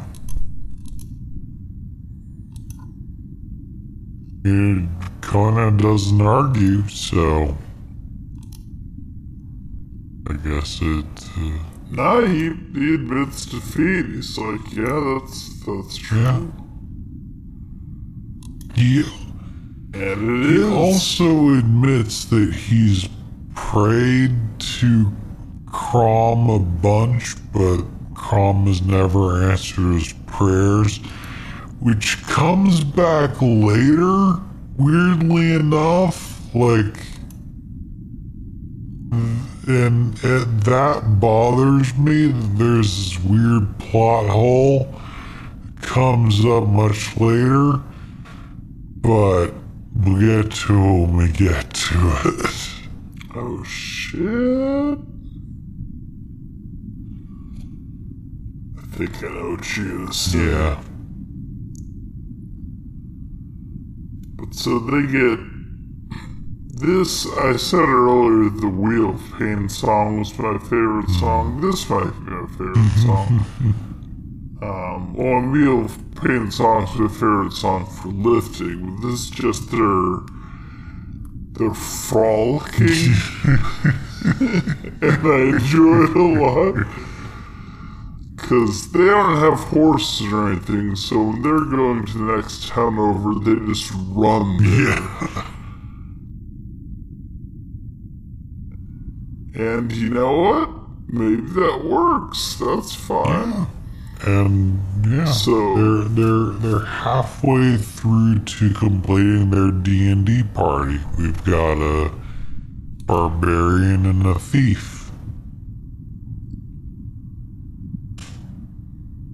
Yeah. And the thief has a ranged weapon, the barbarian's a tank. It's good. Yeah. So they're just taking off in that general direction. And they got some really nice shots of just, wide shots of two guys running through the desert. At a pace where it looks like they could run for a long time, or at least it looks like Subutai could run for a long time. I'm still not convinced that Arnold's body could survive on Earth for very long in non gym specific settings. Yeah.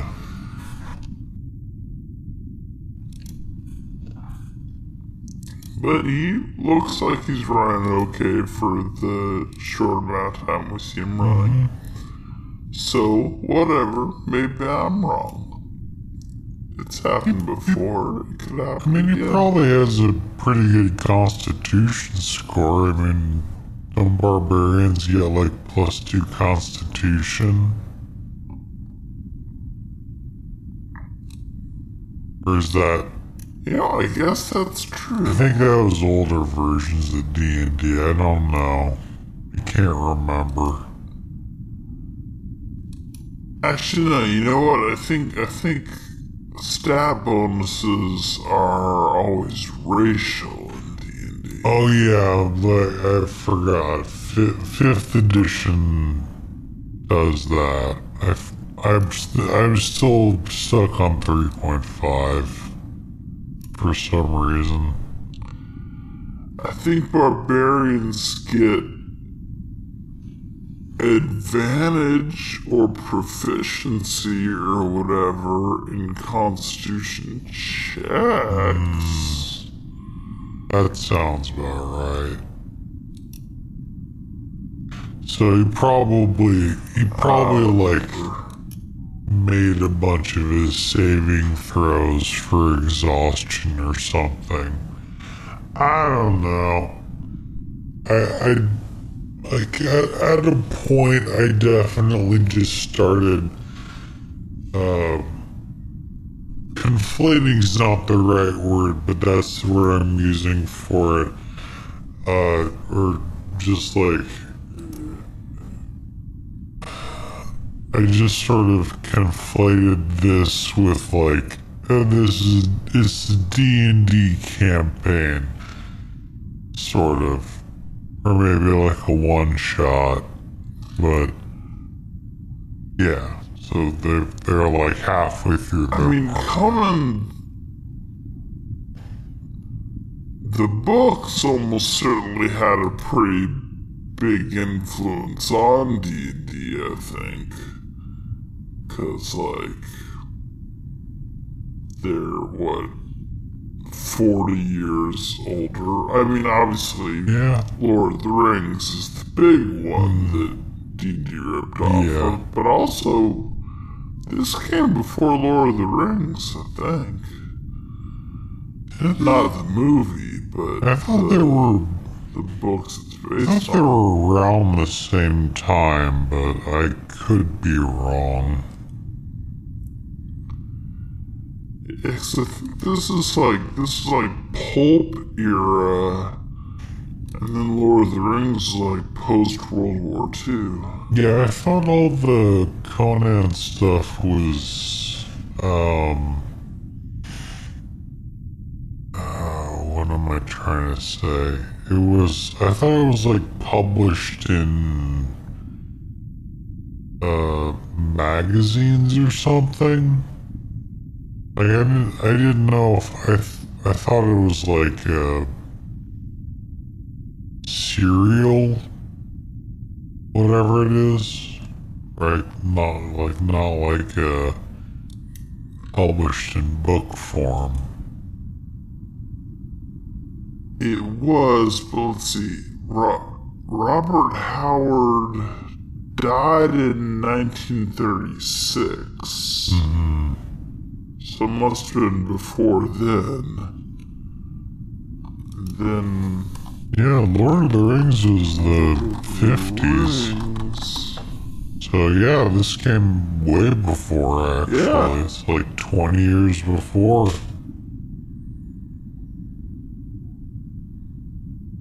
Yeah. So, I mean, the movie is only loosely based on it, so it might not be, relevant, but the character predates it. Yeah. And in the books I read, he was still called the Barbarian. He didn't,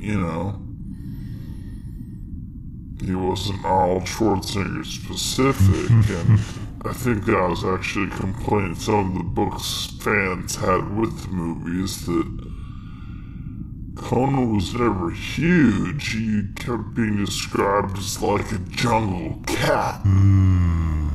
But it's fine. Yeah. I mean, John Milius had a very specific vision when he wrote the script, so like, I'm not gonna complain. More muscles. Not gonna complain because I'm afraid if I do, he'll just murder me.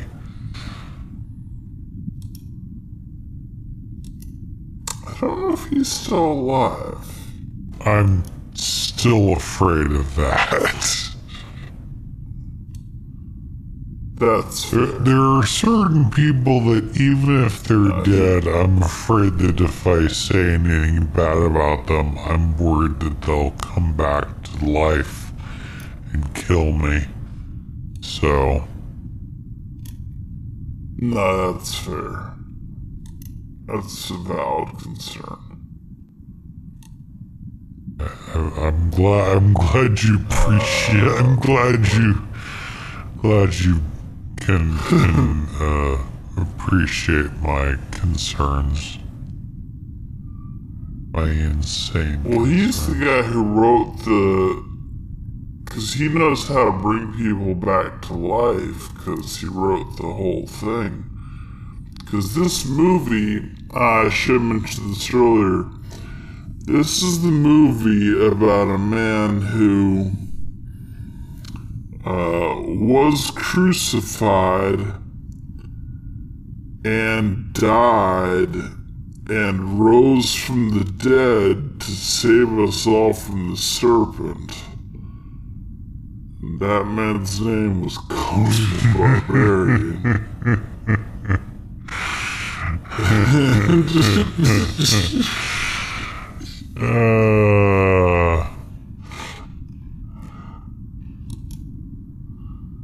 So John Milius knows that all you gotta do is write in Sharpie on someone's face and you can bring him back to life if you do it right. Yeah. So that could be him.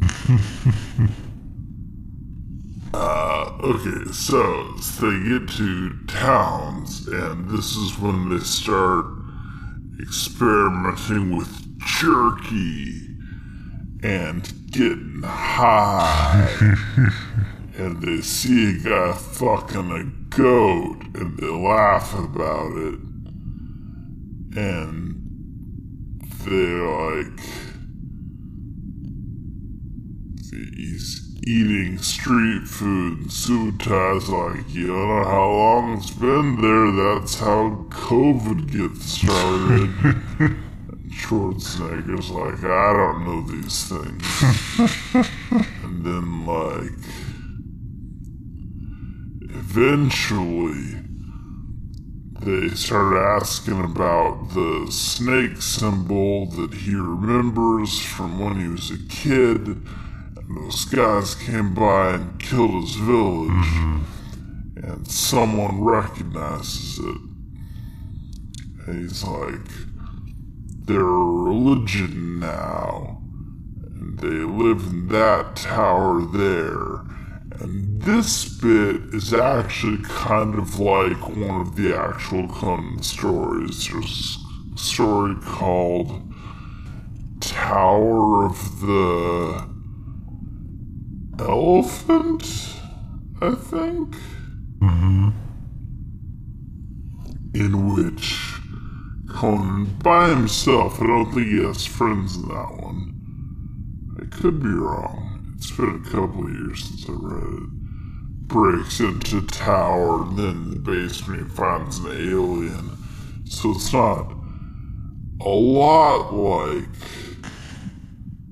this, but the action bits are the same, except instead of a snake cult, it was a weird alien cult, and then instead of a giant snake, it was a giant alien. Neat. And Conan didn't kill it, he freed it. It was kind of neat. And then he was like, I have the answers to all these mysteries. Do you want some? Conan's like, nah. I just thought it was fucked up how you were tied up in a basement. Peace. And like, it was pretty good, actually. Yeah. But they meet Sandal Bergman, who's Valeria, who, near as I can tell, isn't a character in the books. She's kind of Red Sonja, or she's kind of comic Red Sonja, which was also in the same time period, but not book Red Sonja, because Red Sonja in the books was like medieval to Victorian era, I think. Yeah. But whatever, she's just a lady, and she's very good at everything, as I can tell. But she also wants to break into this tower, and she notes that they're complete noobs. She's like, did you even bring a fucking rope to climb into this tower? And they're like, what's a rope?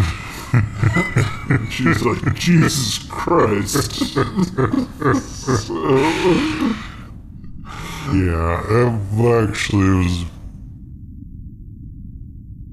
No, it was just a funny moment when she's like, do you even know what's over this wall? And they're like, no. And they're like, and she says, okay, well, you go first then. I like that I actually like that she's the leader of this group, this ragtag group of idiots. Well, no, she has to be. Like the rope conversation is like, okay, well, you tell us what to do and we'll do whatever you want, Queen. Like, you know about ropes and stuff. Yeah. So she's the third member of the D&D party. I'm not sure what her class would be. I think she's another fighter is the problem. Yeah, I think she... Because she's not the rogue. Subuta's the rogue. Yeah. Yeah, I guess a fighter can be sort of a more leader-like character. Leader-type character. So, okay, that works. Well, you could have redundant fighters because they got different specialties. Yeah, exactly. You have a party with like 3 fighters and 1 priest that works out. Yeah, exactly. In fact, that's what I beat Final Fantasy 1 with, was 3 fighters and 1 cleric. Or white mage, whatever they called it. And it worked. Yeah. Because they just keep them alive and everyone else just hits things. Yep. So they climb up this tower.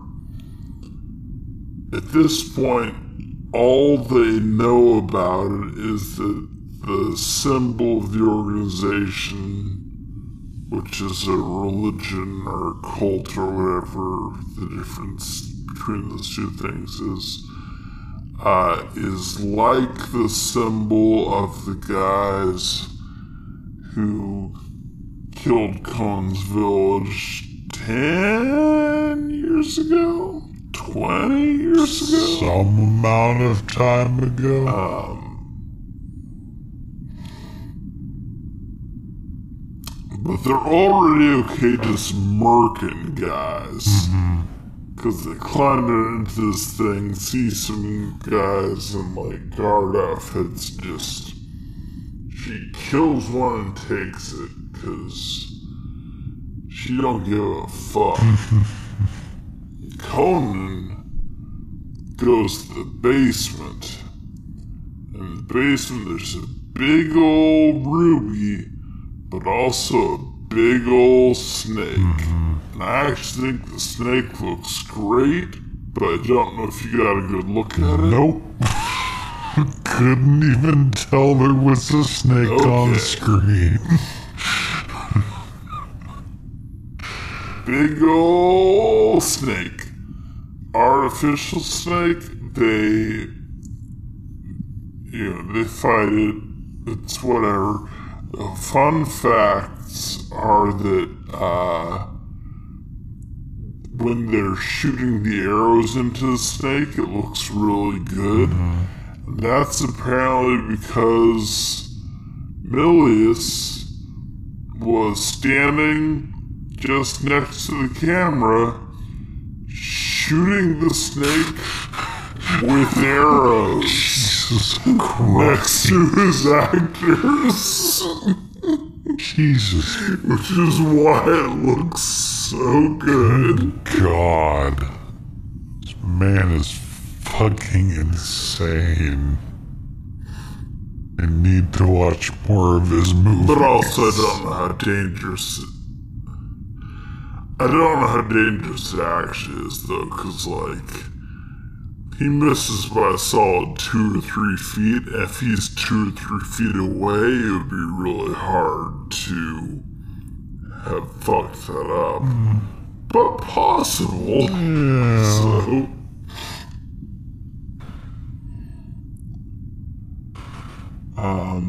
but it looks pretty good. And meanwhile, upstairs, you do see that it must be the same organization, because giant mustache guy, Rexar, is there. He's dressed as a priest now, too, and he's instructing this lady to sacrifice herself to the snake. And she's like, bet. And so she goes down there. But by the time she gets there, the snake is dead, so she starts screaming because she wanted to get it. But instead, she just lands on a dead snake. It's like, what the shit is this? But they've stolen the ruby, and they've stolen the symbol, and they just kind of fucked off out the skylight. And it's mission accomplished, and they did a good job. But they also killed the snake, which is perhaps more of a trace than Sandra Bergman herself would have left. But that's fine, because she also wouldn't have got the ruby on her own. Yeah. And they dive really long way into water, and that they also do in Scorpion King, which I think is the best Conan sequel to date, even though it's not a Conan sequel, but the actual sequels both missed the point. So if you really like this movie and want a lesser but still okay version of it, Scorpion King, starring Rock the Dwayne Johnson. And that huge guy whose name I always forget from Green Mile. Michael Clark Duncan. Yeah. So someone 20 years later understood the assignment of getting this big fucking guys and then having them just be like your character's main thing is a big fucking guy.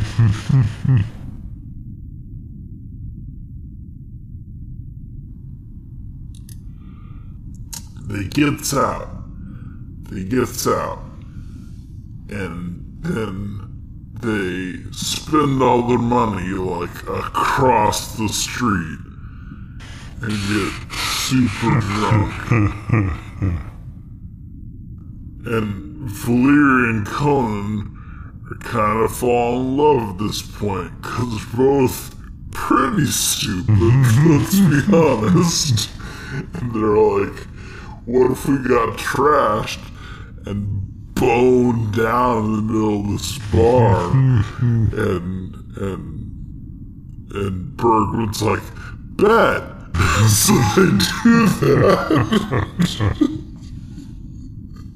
He gives her the ruby, because I think this is the first, like lady person he's run into who he really respected who wasn't also a witch. Because every other woman he's met has been, well, his mom or a random other slave given to him to be bred because they're like racehorses. Yeah. They're like, Conan's big, make more of him. And that's disturbing on a couple levels, but also slavery's disturbing. Don't do it. Yeah. And this is the first one who's like, not turned out to be a witch, who's also really cool. So he's like, I love you. And she's like, that's weird. But then she loves him back for some reason. And he gives her the ruby, and Sumitai's just kind of there like, I like when my friends are happy. I'm just a cool guy, and it's not a problem. But then they get too drunk, and they get caught by the town guard asleep at their table. Which is awesome. The town guard take them to King Max von Sydow. I don't remember the character's name. Cyrus or Osric? I think it's Osric. Cyric or... I think it's Osric. Okay, Osric. Osric sounds right. And he's like, I can't believe he acts circles around the entire rest of the movie in about 35 seconds, but that's just him. We're just shouting about the arrogance, the sheer entitlement. I love you bastards, which was great. Because he also hates the snake cult because his daughter joined them. And he's going on about how he's super rich, he's king now, but it doesn't matter because what matters is love. And Sandra Bergman's like, gay? But Conan's like, no, I kinda get it. So... I mean, it's I guess this is sort of like a through line to the Fast and the Furious movies, because what's most important is family. Sorry, I should have said it. It's about family. What's more important is family. It's about family. Yeah. Well, also, it's part of Conan's arc where he's realizing that, like, yeah, all this stuff being what his dad said was more reliable, isn't as important. And Conan's gonna be a king someday, but look how unhappy this guy is, even though he's king. Maybe you need to, like, not be king, he's thinking. Or, you know, something. I don't know exactly what's going through his head. But also, he loved his parents, and they got ate by snake guys. And he's like, here's a dad. Here's a dad who really wants to protect his kid from snake guys. Alright, I'll do it. Also, he gave me a buttload of rubies. So there's a couple reasons to do it. But both Subutai and Valyria are like, well, we already got a buttload of rubies. What if we just take her buttload of rubies and fuck off? So, Conan, who's growing as a person, leaves in the middle of the night, but he leaves Valyria the giant ruby, which was like their huge haul from the snake thing, and all he takes with him is the snake symbol to show around and get caught with, because he has a plan, kind of. And here ends Chapter 2? Chapter 3? That's it. Because I'd say this is... Because he's just been doing random shit up till now. I'd say this is kind of like... it's like Chapter 3-ish, I guess. Because Chapter 3. Okay. But like, this is where he's gonna, for the first time, actually engage with, like, the villain. Seems or like. attempt to, anyway. Or who... Yeah, well, it has an actual plot now. He's been just kind of going around doing side quests. Yeah, it's sort of like this is like the first session of a D&D campaign. You're just kind of like getting used to the characters, kind of getting a foothold in the universe. And this is where, like, the campaign proper begins.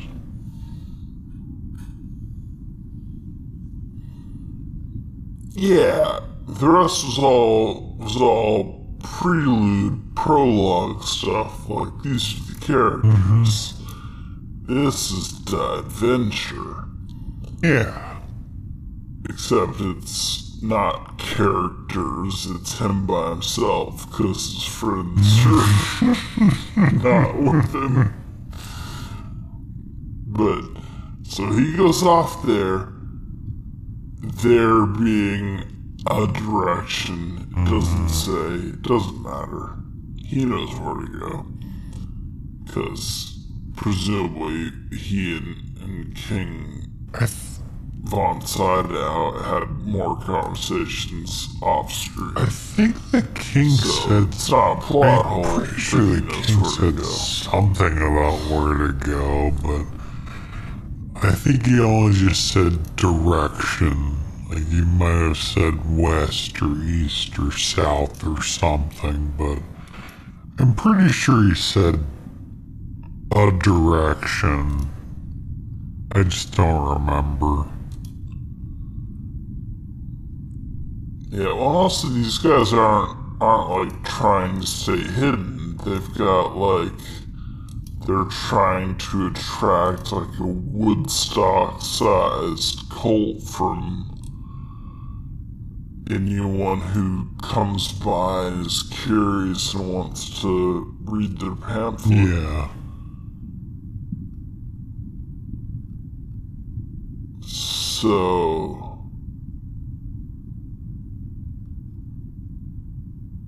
So they're like, we're here. Everyone come by. And Conan goes in that direction. Eventually he runs into Mako the Wizard. And I think nothing else really happens in the meanwhile, right? It's an uneventful trip until he runs into this place. Yeah. And then he's like, hey, do you know where to go to get to this big cult Woodstock? And Mako's like, I do, and I'm very friendly, after an initial funny thing where they threaten each other for a second.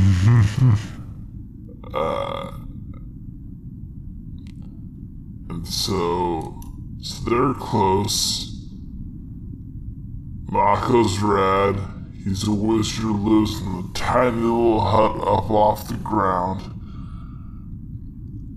And then Conan leaves all his stuff with them, just like, do me a favor and don't steal all my very valuable stuff. And Mako's like, we had a drink together, you know I won't. And he won't, because these guys are all fucking rad. He's a respectable wizard. He's not gonna steal your shit. Yeah, and that's what I do like about the setting. It's crazy, no one's very smart, everything's very brutal, and everyone's always about to die. But if you get along with people, you are ride or die forever. And I love that. Yeah. Where it's like, can we stay each other? We can. Do you want to get married? Like they basically do.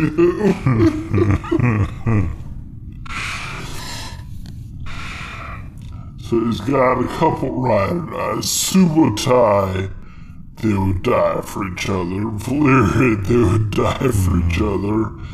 This guy he just met, who doesn't have a name, Yeah. they would die for each other. I just call him Mako because he's the wizard in every season.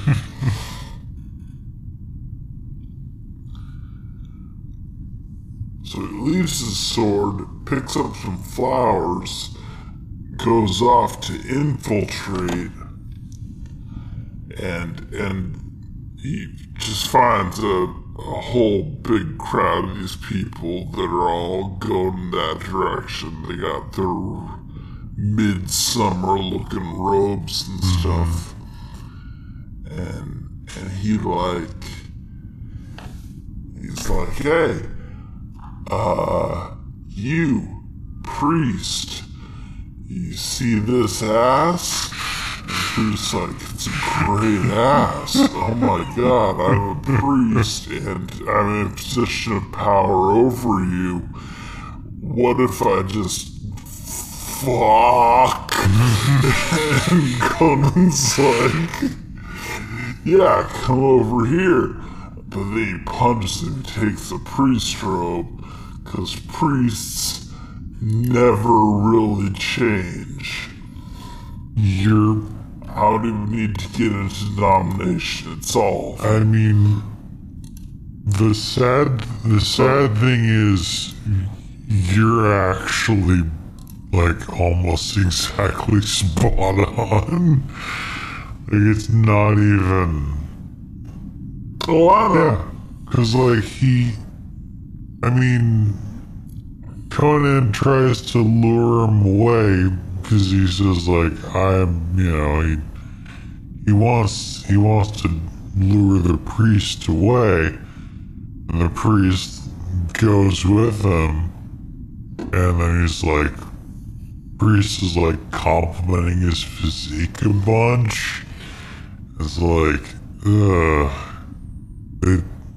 it's serious. Like, their priests are always like that. So, yeah, it's not one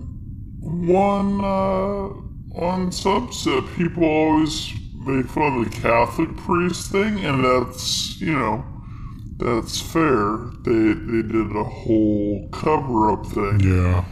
But like Google headlines on it, it's kind of just priests. Yeah. Or pastors, or what's the other word for, I don't know. Southern Baptists, Ministers, Protestants, and evangelicals, and ministers, that's the one. It's all over. yeah. There's a certain personality type that it takes to prey on people's fear of death, and it's also the type that will have sex with people in an inappropriate position of power. Anyway, so he goes off. I don't know who this actor is. He looked familiar. I should have looked up, but I didn't. Horny priest. Is that on this IMDb list? He's probably on there.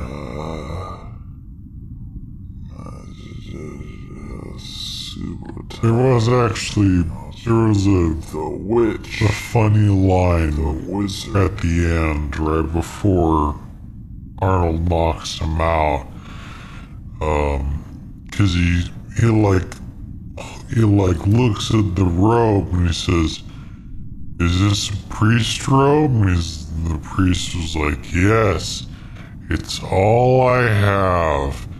And Conan just, knocks him out and he says, "And it's all you'll ever have." It's like, wow, alright. Bam! It might be Eric Holme. He's listed as Turanian war officer, but I don't know who the Turanians are. So that... he's got a similar face. That could be him. I don't know off the top of my head.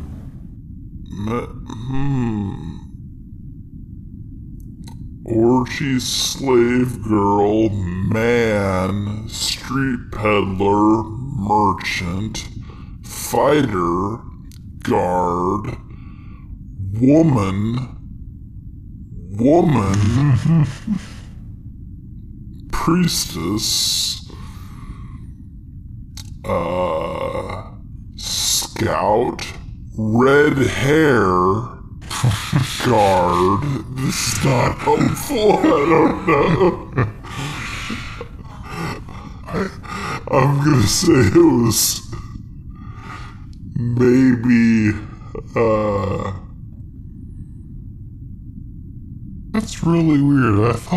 I could have sworn they would have had priest.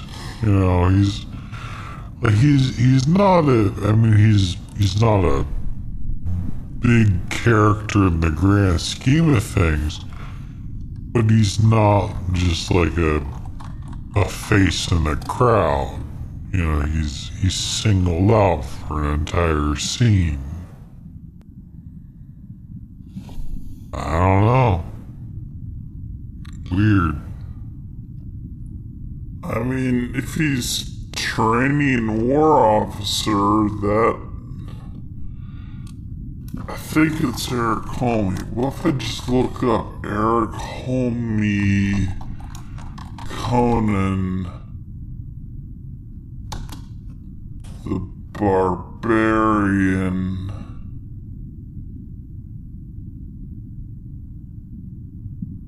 Oh, no, he's the guy who taught him how to do sword stuff. Okay, that's different then.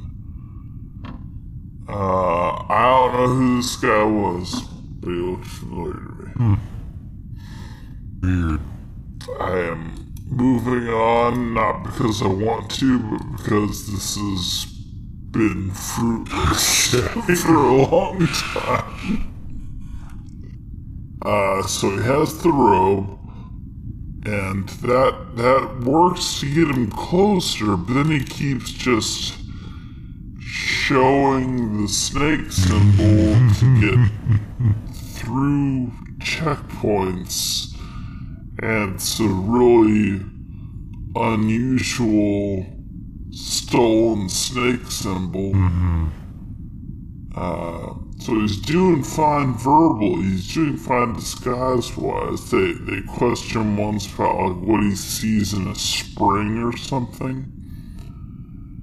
And he's getting through all these, but he keeps showing off his stolen property. Which, as your attorney, I advise you not to do. Yeah.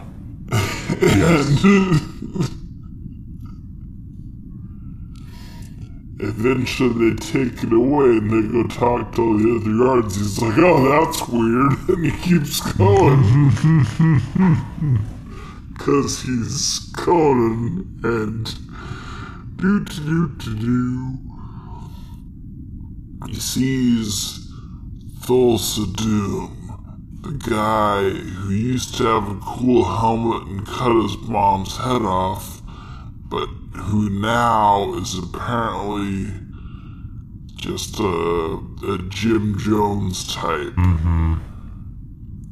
Which I think is what what the country is really afraid of around this time. I think this is relatively soon after the Jonestown Massacre. Yeah, this came out. I think the Wikipedia article for this actually specifically says that that John Milius sort of based the character of Thulsa Doom on Jim Jones.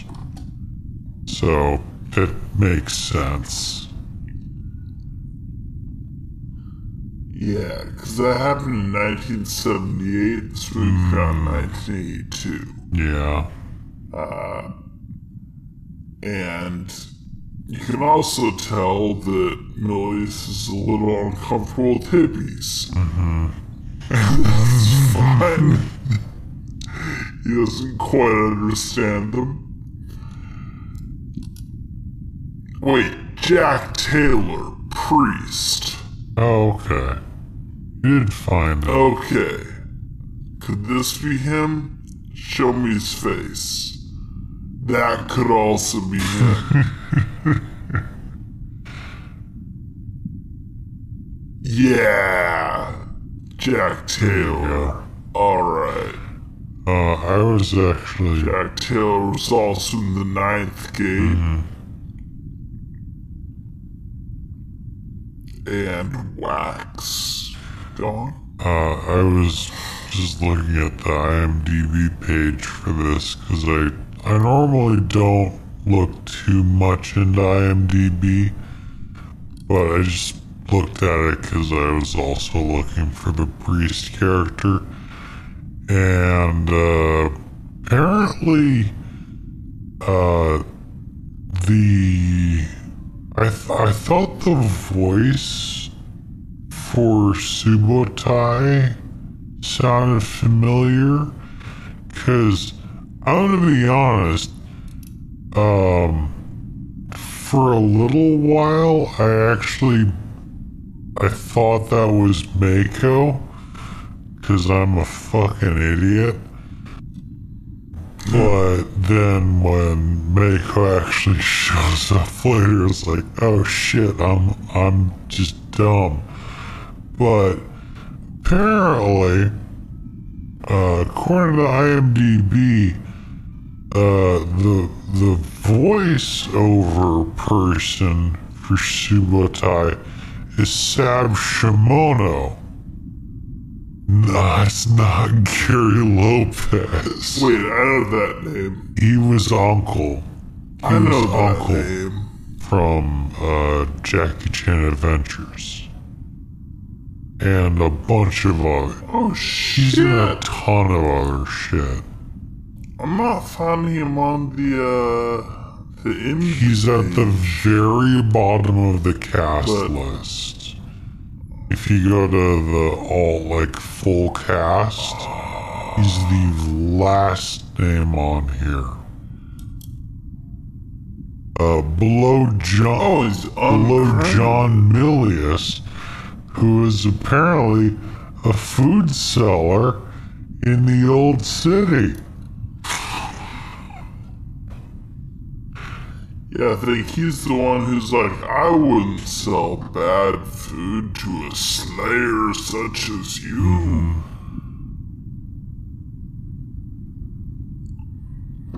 Oh shit. He was also in Teenage Mutant Ninja Turtles 3, which... He was in Waterworld! Yeah, he's in... And The Shadow! He's in a lot.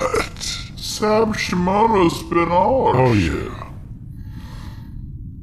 He was Elder in Waterworld. He was Dr. Roy Tam in The Shadow. I don't remember The Shadow well enough to know who that was, but... I think he's the... He's in there. I think he was the guy who did the can't remember the line. The thing that Alec Baldwin has to say back to him.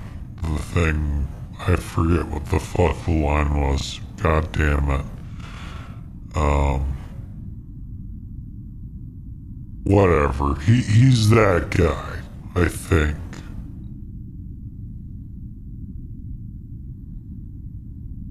Gotcha. But more importantly, he's in Jackie Chan Adventures. Yes. I like that show. I got a tattoo from that show. It's a problem. I was feeling silly.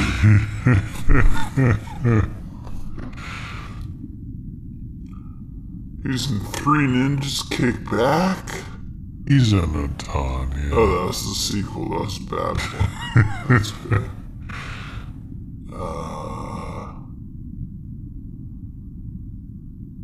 Bruce Lee, Quest the Jack. Oh no, wait, that's a video game. That's okay. He's in a video game about Bruce Lee. Cool. Yeah. He was Mr. Sparkle in The Simpsons. Yeah. Yeah. What the shit? He's so pretty cool. great. How did I know this? Okay, well, I'll stop just reading IMDb as part of the podcast, but I love him. Yeah. So, where was we at? Right, so he gets caught, like, right away from showing off all his stolen property. Yeah, I thought that was actually kind of funny. Like, he gets in, and then, like, 4 seconds later, he gets found out, and they, like, scream infidel or whatever. So. And then James Earl Jones is like, take a seat, assholes. Now it's James' movie. And it is. For, I don't know, 2 or 3 minutes, but 2 or 3 of the most cinematic minutes in this entire film.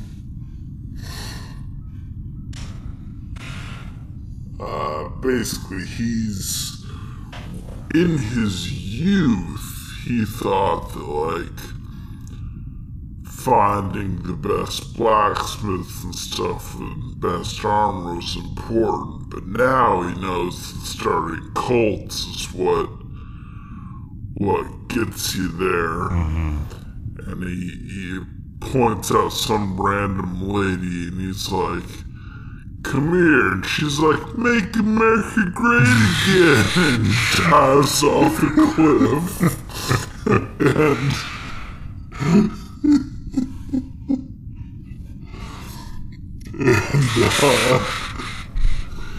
He proves his point. And then Rexar's like, yeah, but also I'm still 7 feet tall, so it matters a little bit. Yeah. And at no point in this do we get the also I'm a snake aspect, which comes up later. Because it turns out this cult isn't that stupid, because he definitely has magic powers. But he hasn't showed anyone yet. Right now he's just a charismatic cult leader. So that's... I don't know if it's odd. No, it's odd. Yeah. I don't know if it's a plot hole. But it might be a plot hole. I mean, it seems kind of strange to me that he gives this big speech about how flesh is stronger than steel, but then he's clearly using either, like, mind over matter or just magic, which is neither of those. It's like his whole speech is kind of... Oh, it's flesh, right? I mean, he's doing it with flesh. Magic's not really flesh, though. You got somatic components, obviously, but like, magic is magic. It's not the flesh kind of thing that he's talking about. I think magic's powered by either sunlight or blood. I'm pretty sure. But sunlight's not flesh. Blood is flesh. Sunlight's no, but blood is. And blood magic is the strongest kind. That's why it's illegal. Yeah.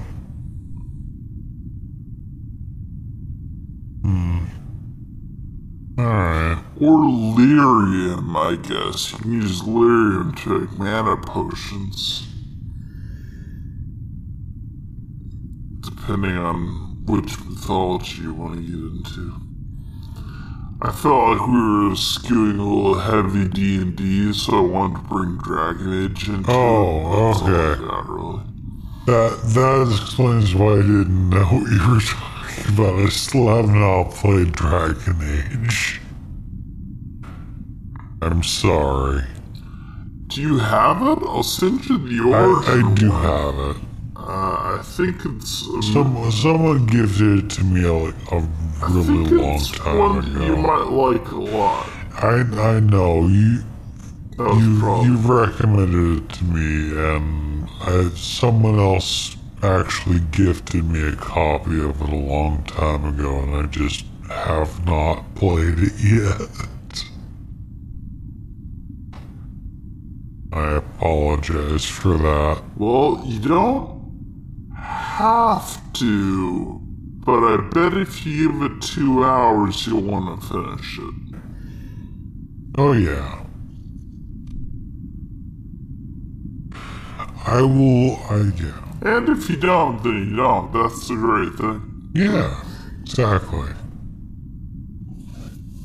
I always give everything 2 hours, and if it turns out I beat the whole game in 2 hours, I'm like, oh, well, that didn't have time to get boring, so 5 stars. Like Pumpkin Jack, which wasn't that good, but you know what? I beat it real quick, and it wasn't bad, so good game. Alright. So he's like, okay, so I made my point, right? So like, I'm stronger than you and you're kind of stupid. So we're done with this conversation? Alright, crucify this bitch. I don't know why I talked to him. So they drag him off into the desert. And nail him to a tree. The Tree of Woe. And then he... Not just any tree. The Tree of Woe. Which... It's a woeful looking tree. Oh yeah.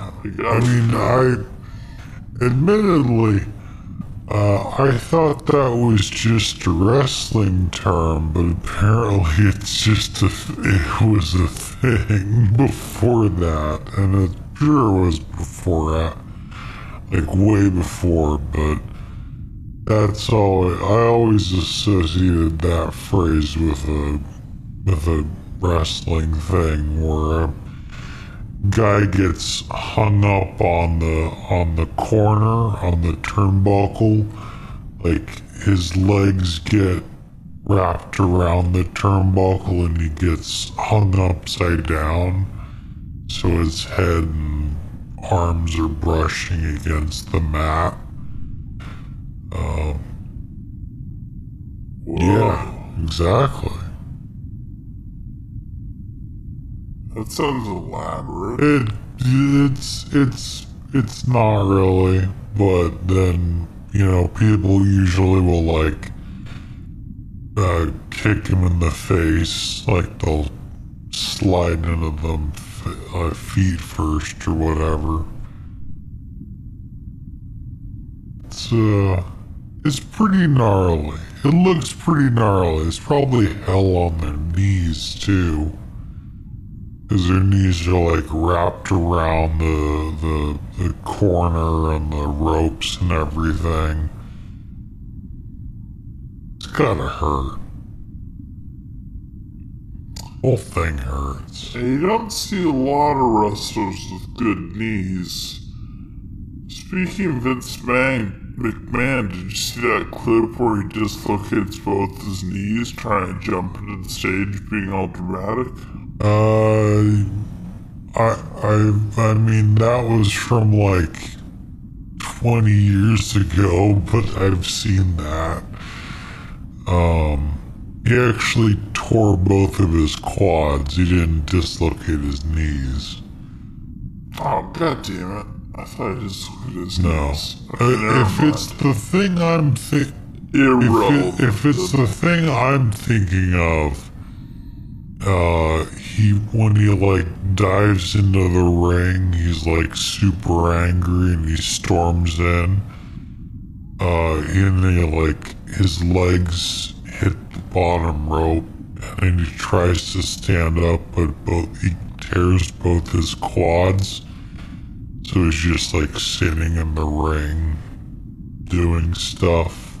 If that's if that's what you're talking about, yes, I've seen that many times. I think it is. Yeah. Okay. But no, he It was foolish to think I knew a wrestling thing that you didn't. It's okay. It's just like that's one of those weirdly iconic moments. Because if you want to know the backstory, no, I don't need to describe the whole thing about what happened.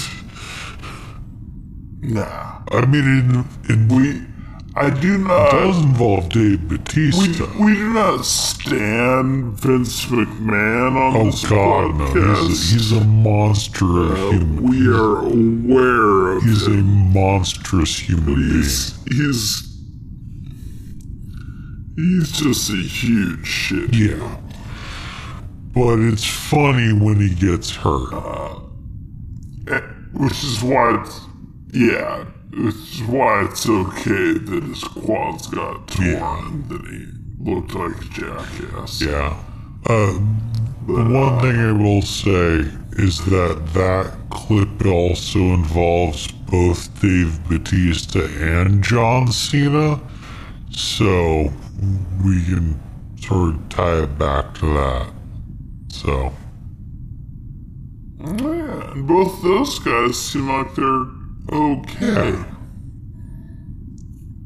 Business associations aside, because, secure the bag. Yeah.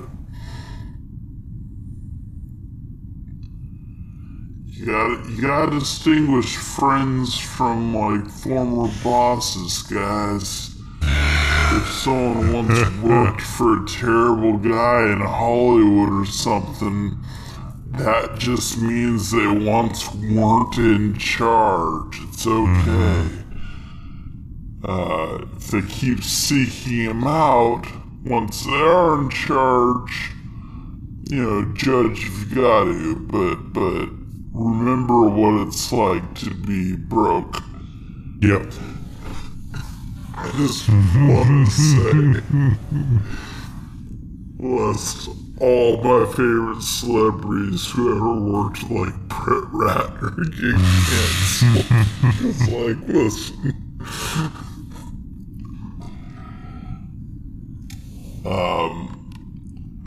Alright, so they crucify him, and he's out there getting eaten by vultures. If you ever played Conan Exiles, the video game, this is where you start. You are crucified in the desert, and Conan saves you.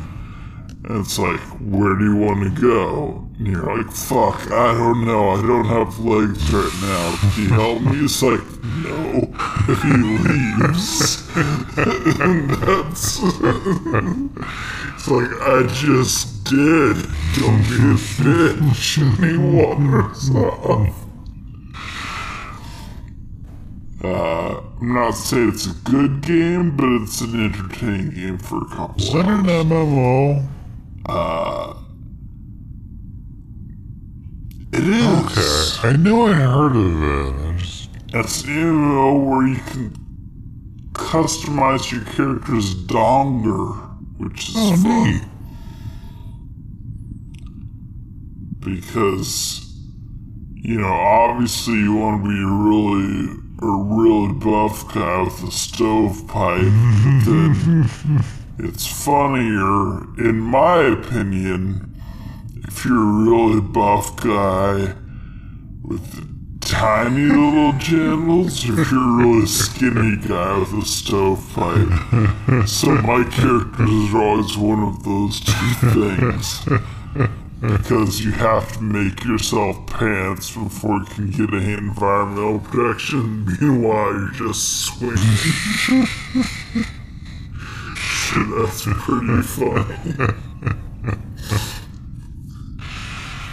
Because, I've done a lot of steroids, and I have a micropenis, but I'm gonna kill everyone with rocks. And it's funny. I mean, yeah, that's really realistic to, real life, Yeah.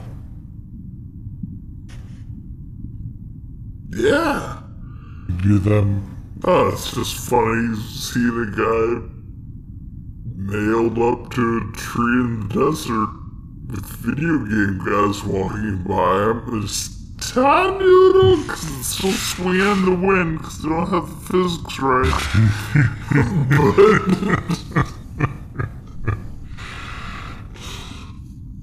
Yeah, that really... Yeah. Never mind. Try it out. It's free, I think. It's free to play, and then you have to pay to win, but... for enjoying yourself in the character creator and running through the desert for 45 seconds until you build yourself a hand axe and be like, that's enough. It's pretty good. Then I found a castle that a guy had made, but I didn't have any stone tools, but he left a way in. So I jumped in through the roof, and then I couldn't break my way out because the doors were all locked and I didn't have any stoneworking tools. So I just died there, and eventually logged back in. I was just dead at this table. Sounds like... My huge muscles and tiny genitals. So... Sounds like a great game. So that was fun. It might have been, I don't know. I wasn't good at it.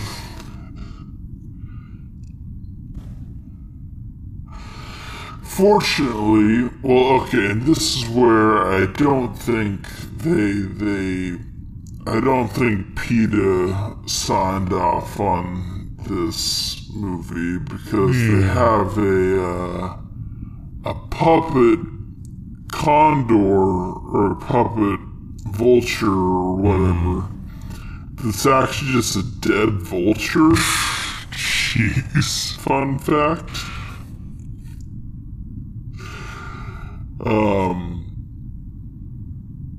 So that thing that Arnold Schwarzenegger has to bite into is a very recently deceased corpse of a bird, and they have to wash his mouth out with disinfectant after every take. Just that's kind of horrifying. Like, it wasn't even taxidermied or But whatever? it saved a lot of money. Yeesh.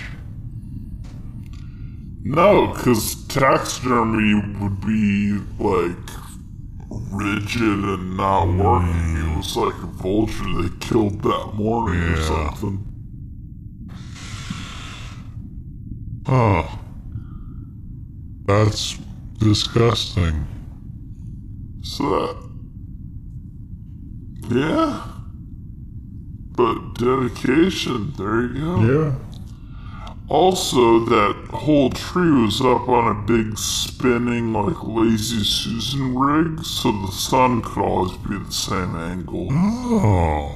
So you're just spinning around facing the sun from morning to evening. God. That sounds awful. Well, he wasn't actually crucified to it, so they between takes you get down off it. Fair. But still.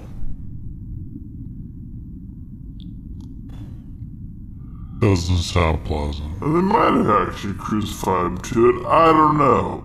He was always a very no pain, no gain sort of actor, so maybe. But then eventually, his friend, his ride or die, because he gave him food one time, Subutai comes out of nowhere, somehow knows where the Tree of Woe is, and, like, pulls him down. But doesn't pull him down in time for him to not quite die. Yeah. So he's only... What he is, and I learned this term from Princess Bride, he's mostly dead. But there's a big difference between mostly dead and dead. Yeah. And Mako knows this. Mako is a lot like Miracle Max in that he has the way to bring someone back from mostly dead. So what they do with Valeria and Subutai is they write all of, they draw a bunch of dicks on his face and like a bunch of, you know, a bunch of like so-and-so was here and dick goes where and little arrows point towards his mouth. It's very funny. But then they also, I don't know what they're just gonna try to keep his soul in his body? Is that what they're trying to do? It's weird. I don't get the magic, but you know, magic's complicated. I don't understand all the rules. Yeah, I don't know. It's wizard stuff. Yeah, and Mako's a really good wizard. He can't throw fireballs or kill anyone, but he can raise the dead, so that's arguably more valuable. He can just stay back at camp, you know, that's fine. Please join my party.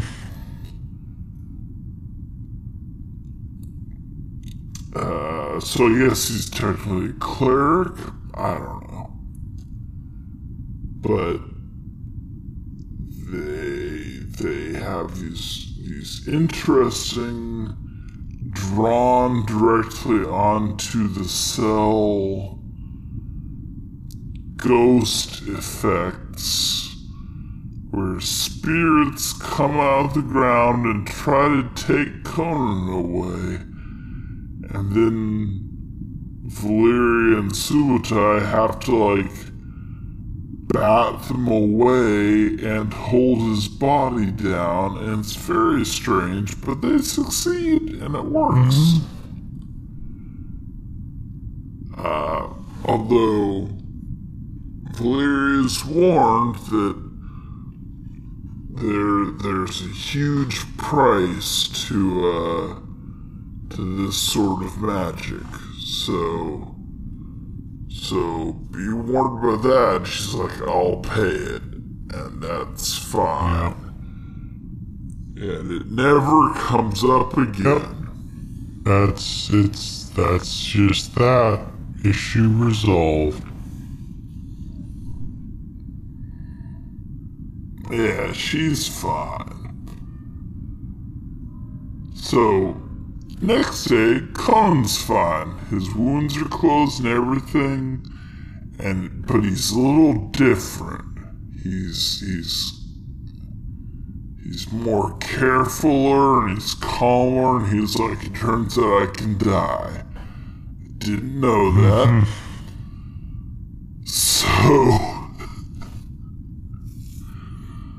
So he does his iconic sword kata on the cliffside thing.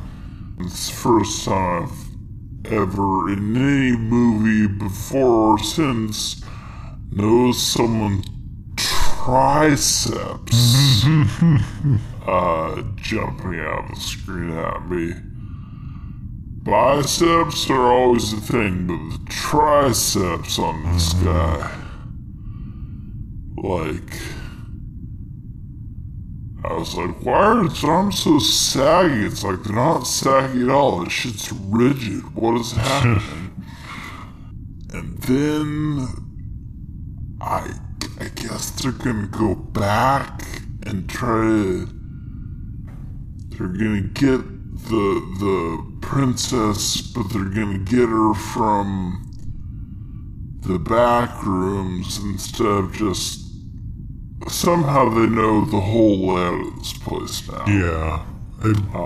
I think this, I think it doesn't make sense. I swear Suotai said something about somebody knowing the layout. I don't know. Somebody said something about maybe he did. Maybe he could have scattered out like overnight or something. He is the rogue. Yeah. So maybe he scattered it out or something. I remember he said something about something, and they know that there's like back entrances and stuff inside the mountain, rather than having to go into the temple and then down into the mountain or whatever. So yeah, I think they just decided that. But these side entrances. Sorry, go ahead. No, just, you're right. Like, these side entrances seem way handier than his initial plan was to walk up the front door. So he's like, oh right, now that I've got my squad and our leader back, she's like, well, if you used a tactic. He's like,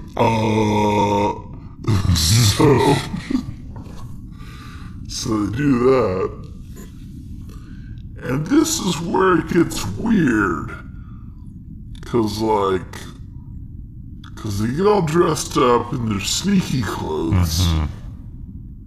Which is just still half naked, but with body paint on. Which is pretty cool. And then they go in the back into the orgy and guy soup room. Cause and then we discover this cult isn't just having a bunch of people walk up, but they're actually eating them in a big,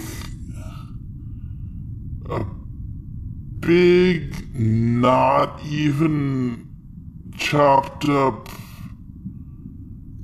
like aquamarine soup thing, which is not the color of any soup I've seen, and also, like, if you're gonna make hand soup, you dice it up, guys. Like, you don't just put hands in soup. Also, listen, real advice, don't serve soup at an orgy. What are you doing? Like hot soup at an orgy? No, just get a nice charcuterie, you know? You don't need bowls and spoons and things. You don't need to bring utensils into this sort of stuff. Yeah, if you want to get nasty, put some ham out. Still don't do like hot soup. Come on.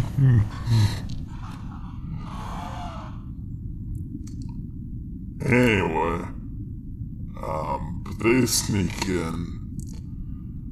They kill some folks. Thulsa Doom, while nobody's looking, so it's to impress no one, this is just how he hangs out, turns into a snake.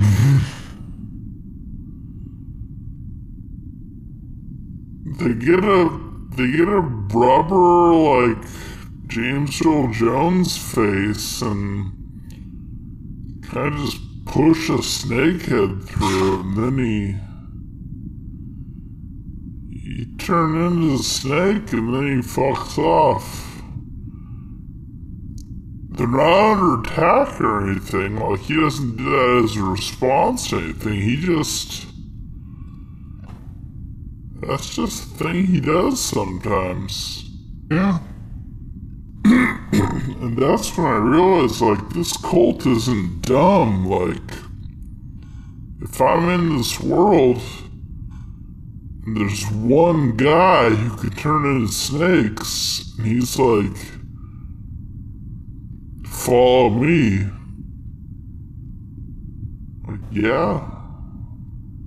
Yeah, not gonna argue with that. Bet. Yeah, I've seen one guy who has magic powers. There's a guy who lives out in some weird hut, like, off the ground, who says he has magic powers. He doesn't never do anything. Like,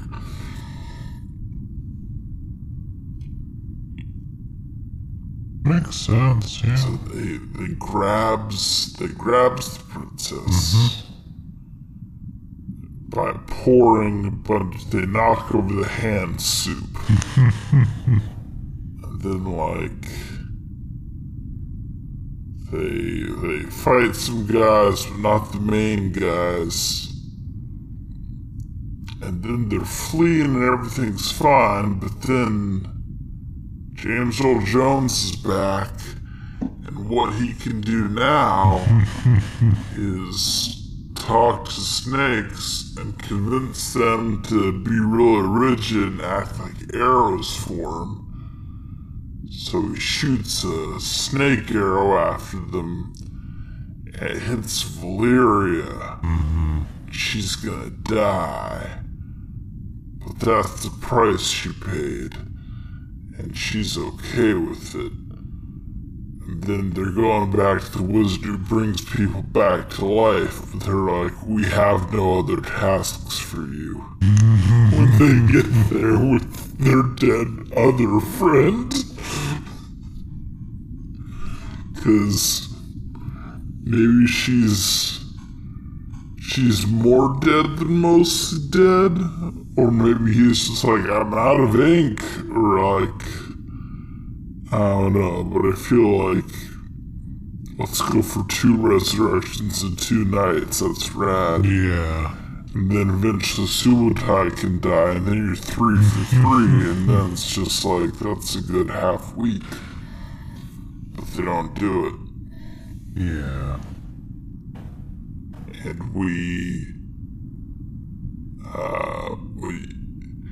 it is as sad as anything in this movie can be, but without more than like 4 spoken lines per person, its impact is limited. But she was cool, and then she died, so like, R.I.P. Valeria. Yeah. The cool dancer. Then, instead of taking the princess back to her dad, they're gonna leave her there and try to lure everyone in, then kill them all. Which is cool. Mm-hmm. So they're setting up, like, Home Alone-ass booby traps among all these mummies and stone cairns and stuff. Mm-hmm. They never really got into why the mummies were all there, but they are. It's your standard kind of... Just like a weird graveyard kind of thing where he lives. Yeah, but it's like a big above-ground graveyard, because, like, they're all... There's this big mound. It's like a burial mound, but then nothing's buried in it. They're all out front. Like, leaning against rocks and propped up and tied up in full horseback positions. It's weird. It's cool. Like, visually, it's really cool. And if that's an option, like, do that with me. Don't put me in the ground. Like, put me in a fake traffic jam in a circle somewhere with a bunch of other rusted out cars with mummies in them. Like, that's cool, but, like, it wouldn't work. Because they're scavengers. Like, we've seen a vulture in this movie. We know they exist here.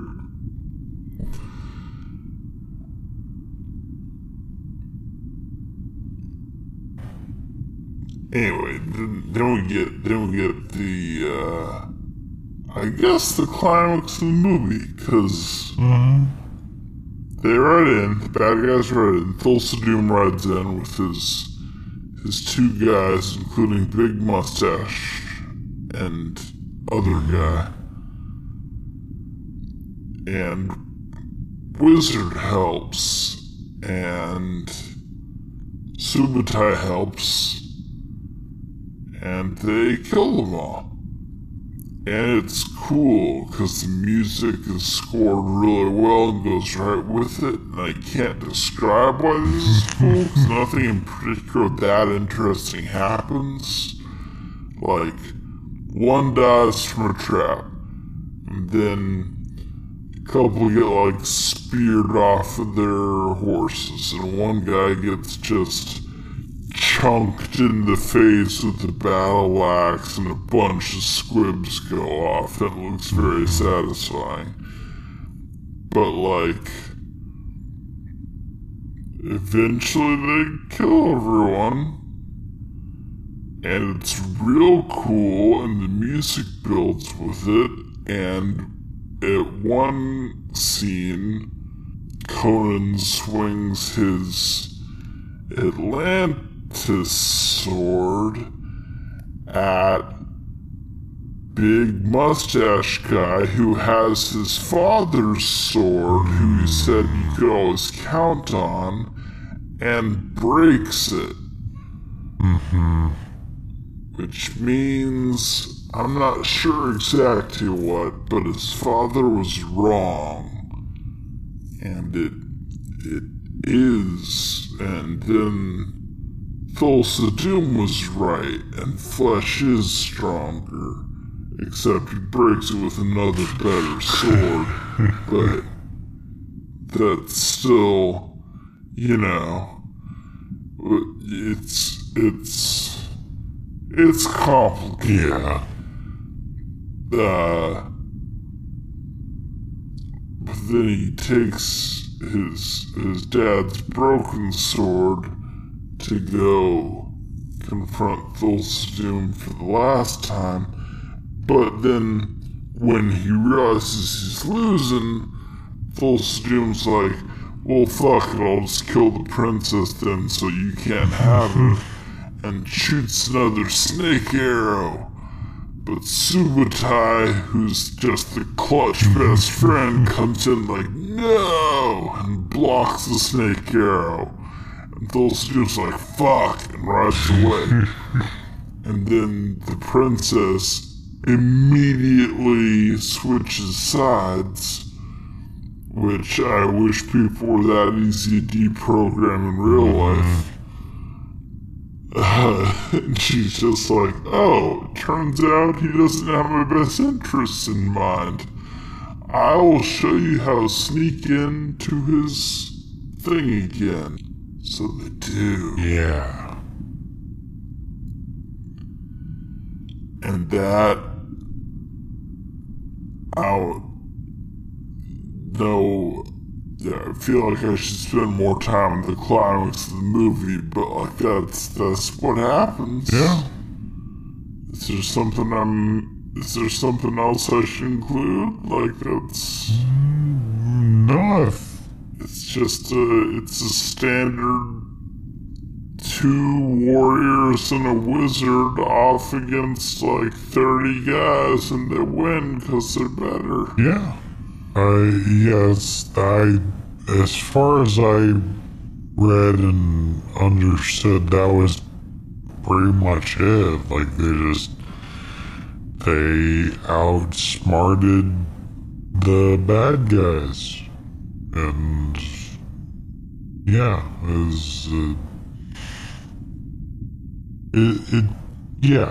it kind of leads up to the I guess this is the real climax when Thulsa is, and he's in his, like,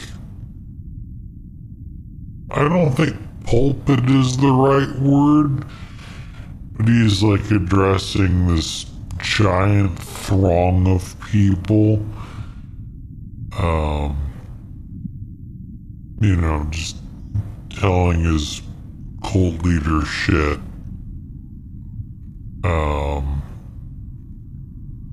And then Conan.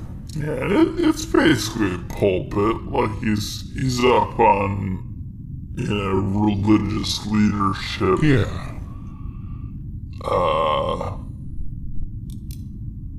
Spot above a congregation. Like that's a pulpit. But like Conan just shows up and Thulsa's like, oh, my son, and just sort of tries to welcome him with open arms. Like I guess he's trying to, I think he's supposed to have some sort of hypnosis powers or something. Yeah, because that's what he used on his mom in the very beginning. And that's what he used on that girl who leapt to her death. And also to the princess. He sort of has this weird, like, existential thing of, like, I'm the one that made you. Yeah. Like, if I hadn't done all my shit, you would just be some happy kid in the mountains with the family, which sounds horrible.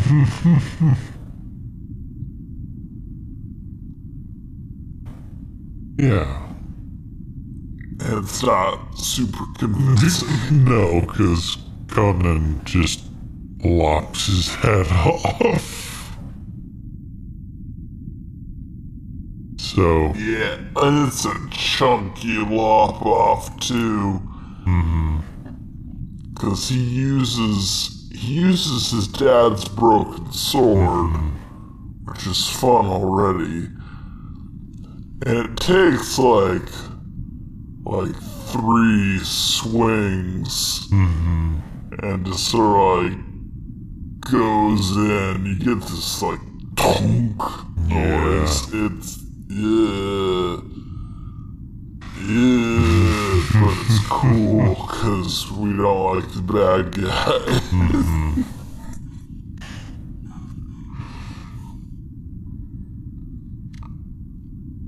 And then he shows his head to all of his followers and throws it down the steps. And again, wish it worked like this in real life. They realize he's not a god anymore, and they quit. Yep.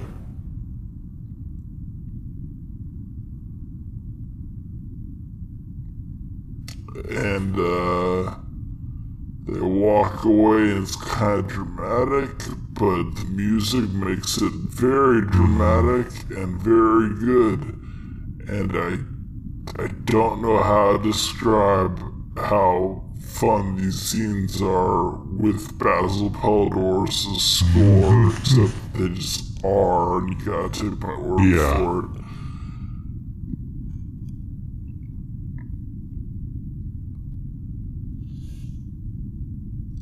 And that's it. Like, he waits for literally everyone to leave, this entire giant crowd to leave.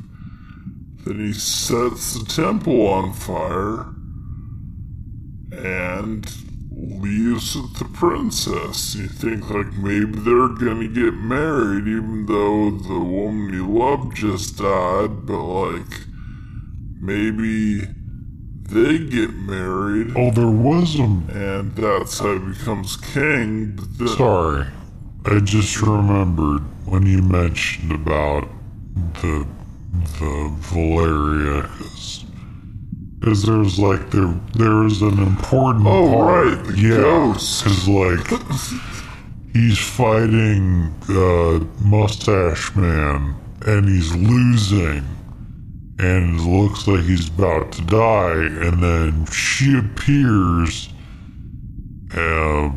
as a ghost, and she's like, she gives him some word of encouragement or something, and then he defeats Mustache Man. But yeah, that was interesting. That was a nice tie-in, I guess, to the end of their relationship.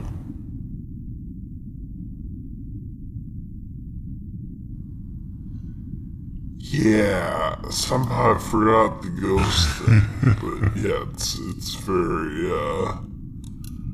relevant.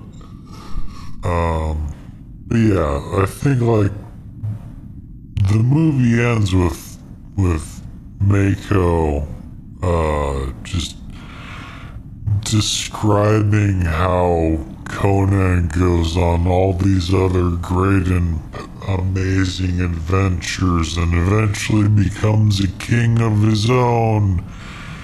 But they don't want to talk. They don't want to show it now. They'll show it another time. Which I guess is why they left it open for a sequel.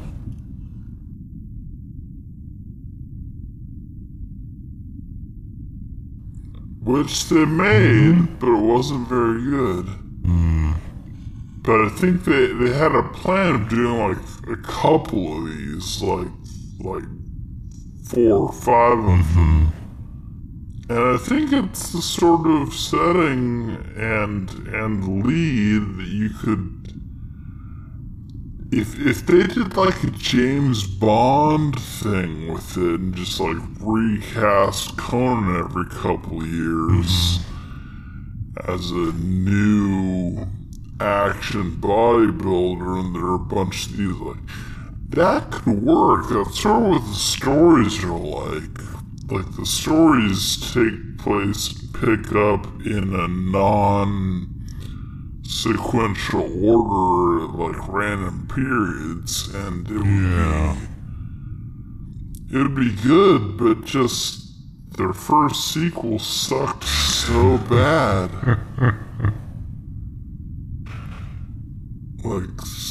like so bad that it fell apart, and that's too bad, because I would have been here for him. Also, you don't really get a lot of... I mean, clearly there aren't a lot of people who share the same sort of body type as Arnold Schwarzenegger.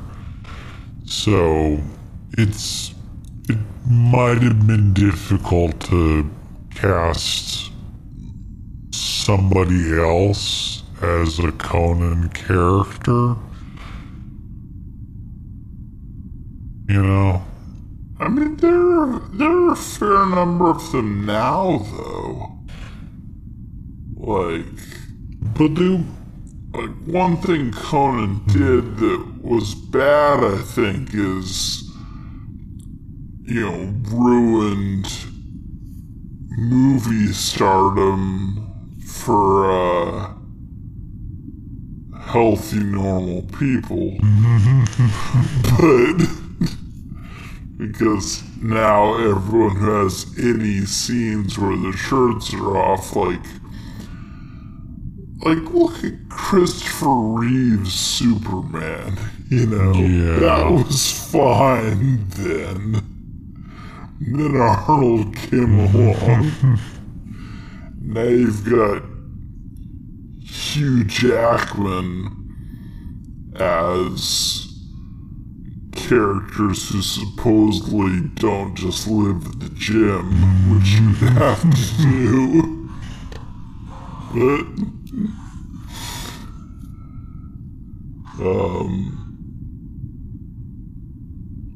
But you've got,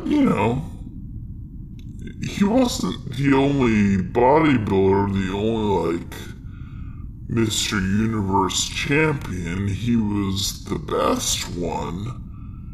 But he could have...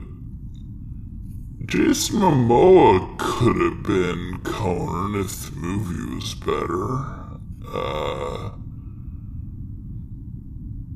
Dave Bautista could have been a Conan.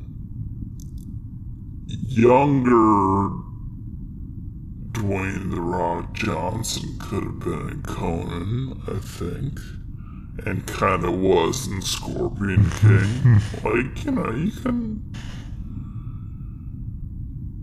It would have been doable. Yeah. If Conan the Destroyer wasn't such a bad movie. But it was such a bad movie. Wait a second, hold on. I'm just looking up the cast for Conan the Destroyer. I didn't know Wilt Chamberlain was in that movie. Yeah, Grace Jones, too, that couldn't save it. Oh, shit. Wow. That's very unfortunate. I mean... No, the problem was not the casting. It also used Basil Pallador's soundtrack. The problem is it was rated PG for one, and they swapped out the writer and the director and were trying to go for a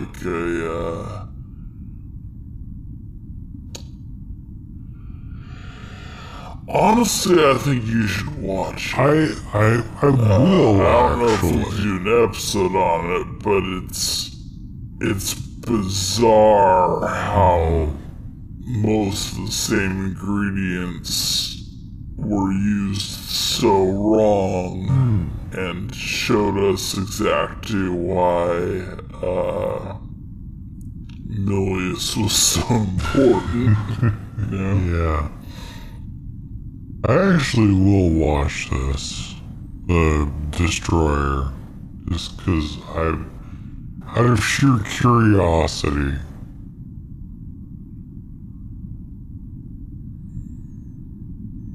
Yeah, it's kind of, it's the sort of movie I should like, just because looking at it, it's a different look than Conan the Barbarian, but it's like a more in line with, like, what would I call it? More in line with, like, a Flash Gordon kind of look, which I like on its own when it's doing that sort of thing. But they just did not know what they were doing with it. So it was very unfortunate. Yeah. I'll still watch it. But I love this movie. It makes me want to lift weights. I never do it unless I watch this movie or like two others. And consistency is apparently important with that, so it's never going to avail me anything. Yeah. But,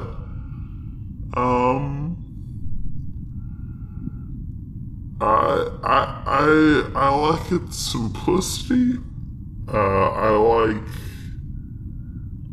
the same reasons it is sort of unwatchable for you, honestly. So that was my bad. But like, I like that there's so few words, and that it's so like primitive. I've watched a couple just while I'm at work and meetings that are really boring. I've watched a couple of those YouTube reactions where it's like, there's a bunch where it's just like e-girl, a Twitch star, like, I haven't seen movies before because I'm a Gen Z, and those are boring. But they've got some channels where it's like they get international audiences or completely culturally different audiences, like villagers that just got electricity a couple of years ago audiences, like what they think of things.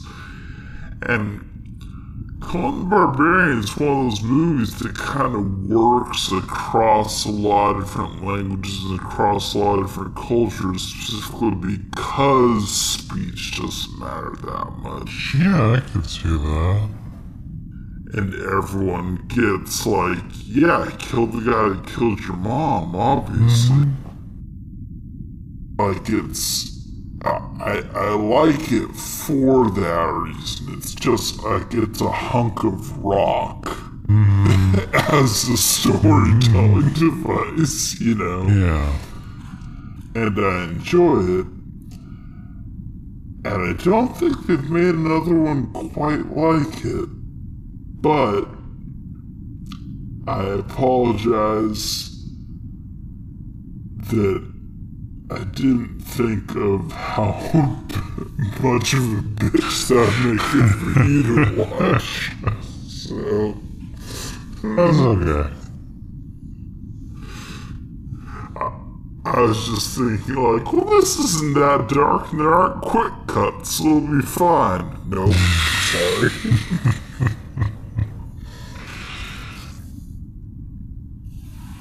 It's okay.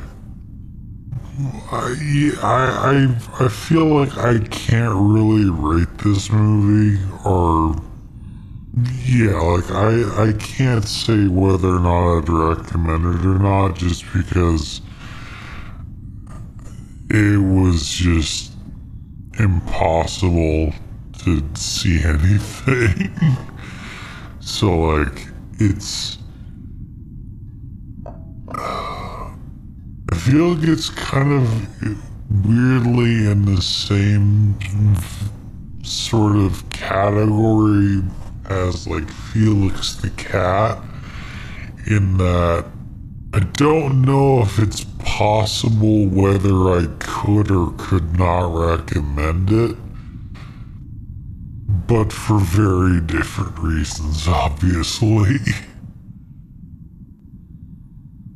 So, I mean, if you ever find a version that's been made like high contrast or something, yeah. I feel bad. I don't feel like I'm not gonna lose sleep over it, but I feel bad because, like, I think you would like this if it was delivered right. Yeah. But maybe it can't be. I don't know. I would say don't worry about it. You know, this sort of stuff happens a lot. So it's, you know, like the movies that I can watch, and I don't want to say enjoy, because I can enjoy lots of movies, even ones that are like, that have more action sequences or whatever than this. It's just that this movie had like a very specific conflagration of like all of its different parts combined made it not unwatchable, but not in like unwatchable as in it's bad, just unwatchable as in I literally can't watch what's happening. So I think a conflagration's a fire, isn't it? is it? Shit. Maybe I meant a different word.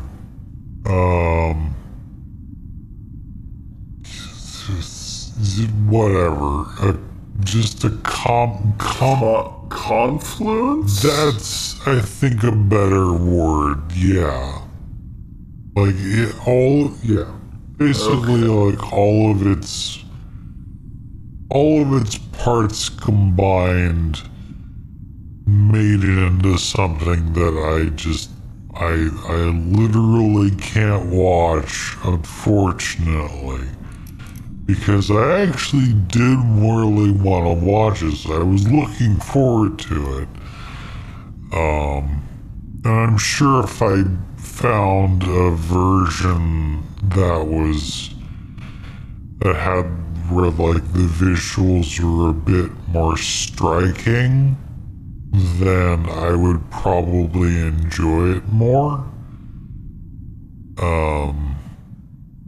But then again, I don't want to watch something that's too striking, because then I'll end up with something like Who Framed Roger Rabbit, which is also unwatchable for me, but in a very different way. Like, that had too much going on. It's like, this is... I love that this one is the, too. I appreciate Who Framed Roger Rabbit on an objective level. It's just like, it's too visually busy for me to enjoy. This is the polar opposite. This is like too visually stark and drab for me to be able to get much out of it. But I think if I didn't have such terrible eyesight, I'd probably enjoy it a lot. So, I'll give you that. I'm sure I would enjoy it if I could see it. Because, like, the parts that I could see, I did enjoy. I'll take it. And, like, the soundtrack's amazing, and James Earl Jones is James Earl Jones, and Mako is Mako, and, you know, like, I can't complain about them. I can't complain about a lot of stuff in this movie. All those things you just said are true. It's just, you know, I can't see it, and this movie is so visual that, like, it makes it real fucking hard to say whether or not I would enjoy it, but I'm sure I would if I could see it. So, yeah. Yeah. Alright. Well, as long as it's giving you something to think about, Conan the Destroyer and how bad that movie is, then I'll call it a mission accomplished. Yeah. I mean, one interesting thing that I did read just a tiny bit about this movie, and one of the things I thought that was interesting was that this movie was extremely polarizing when it came out. Like for every critic who liked it, there were at least one or two critics who hated it. Like, they thought it was too simplistic and stupid or whatever, but it's not really stupid, you know? Like, it might tell a simple tale, but it also has some layers to it. Like, you're dealing with characters who are trying to deal with childhood trauma and loss and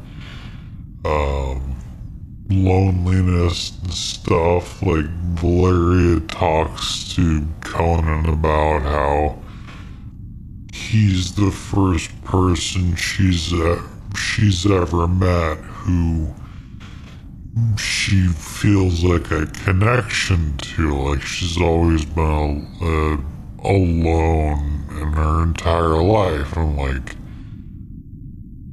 I can relate to that sort of stuff. So, like, it's not just a stupid, you know, movie of, you know, giant muscle man killing dozens of extras or whatever, you know? It has depth. And I can relate to that. Yeah. Like, it has. I can relate to big, strong man realized that father was wrong about something while having to kill dozens of smaller men. Like, I can relate to that. Exactly. It's a very relatable movie. That's my whole life. It's a very relatable movie. Yeah.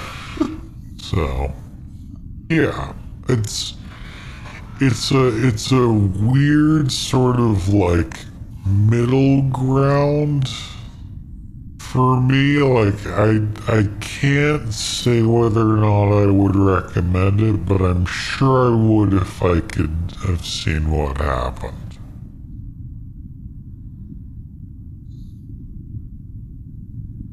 So, yeah. Fair. Yeah, that seems fair. So it's one recommend and one conditional hypothetical. Exactly.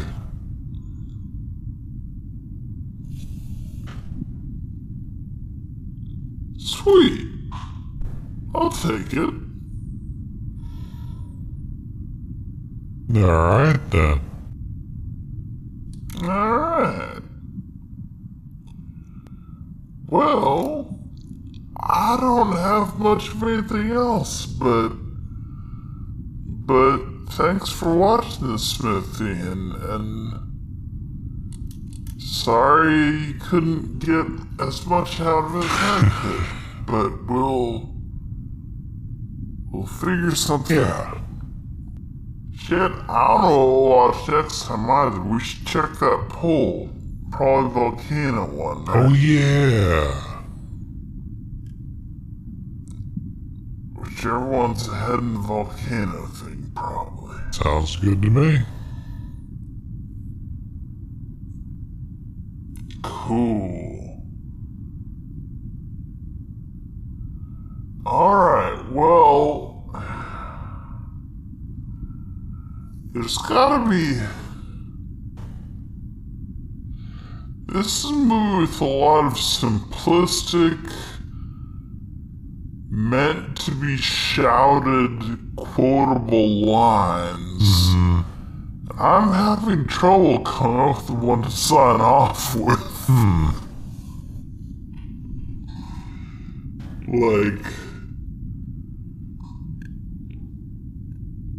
Like it's a back and forth about what's best in life. That doesn't work. As a sign off.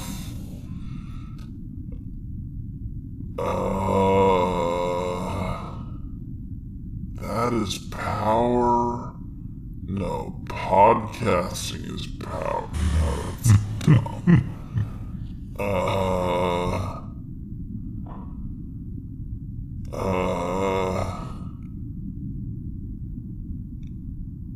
Well, until next time, I've been Ben. I am Sam.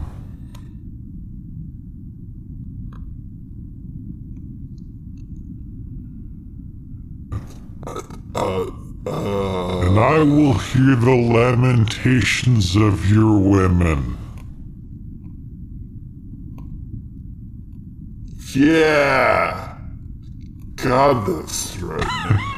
Yeah!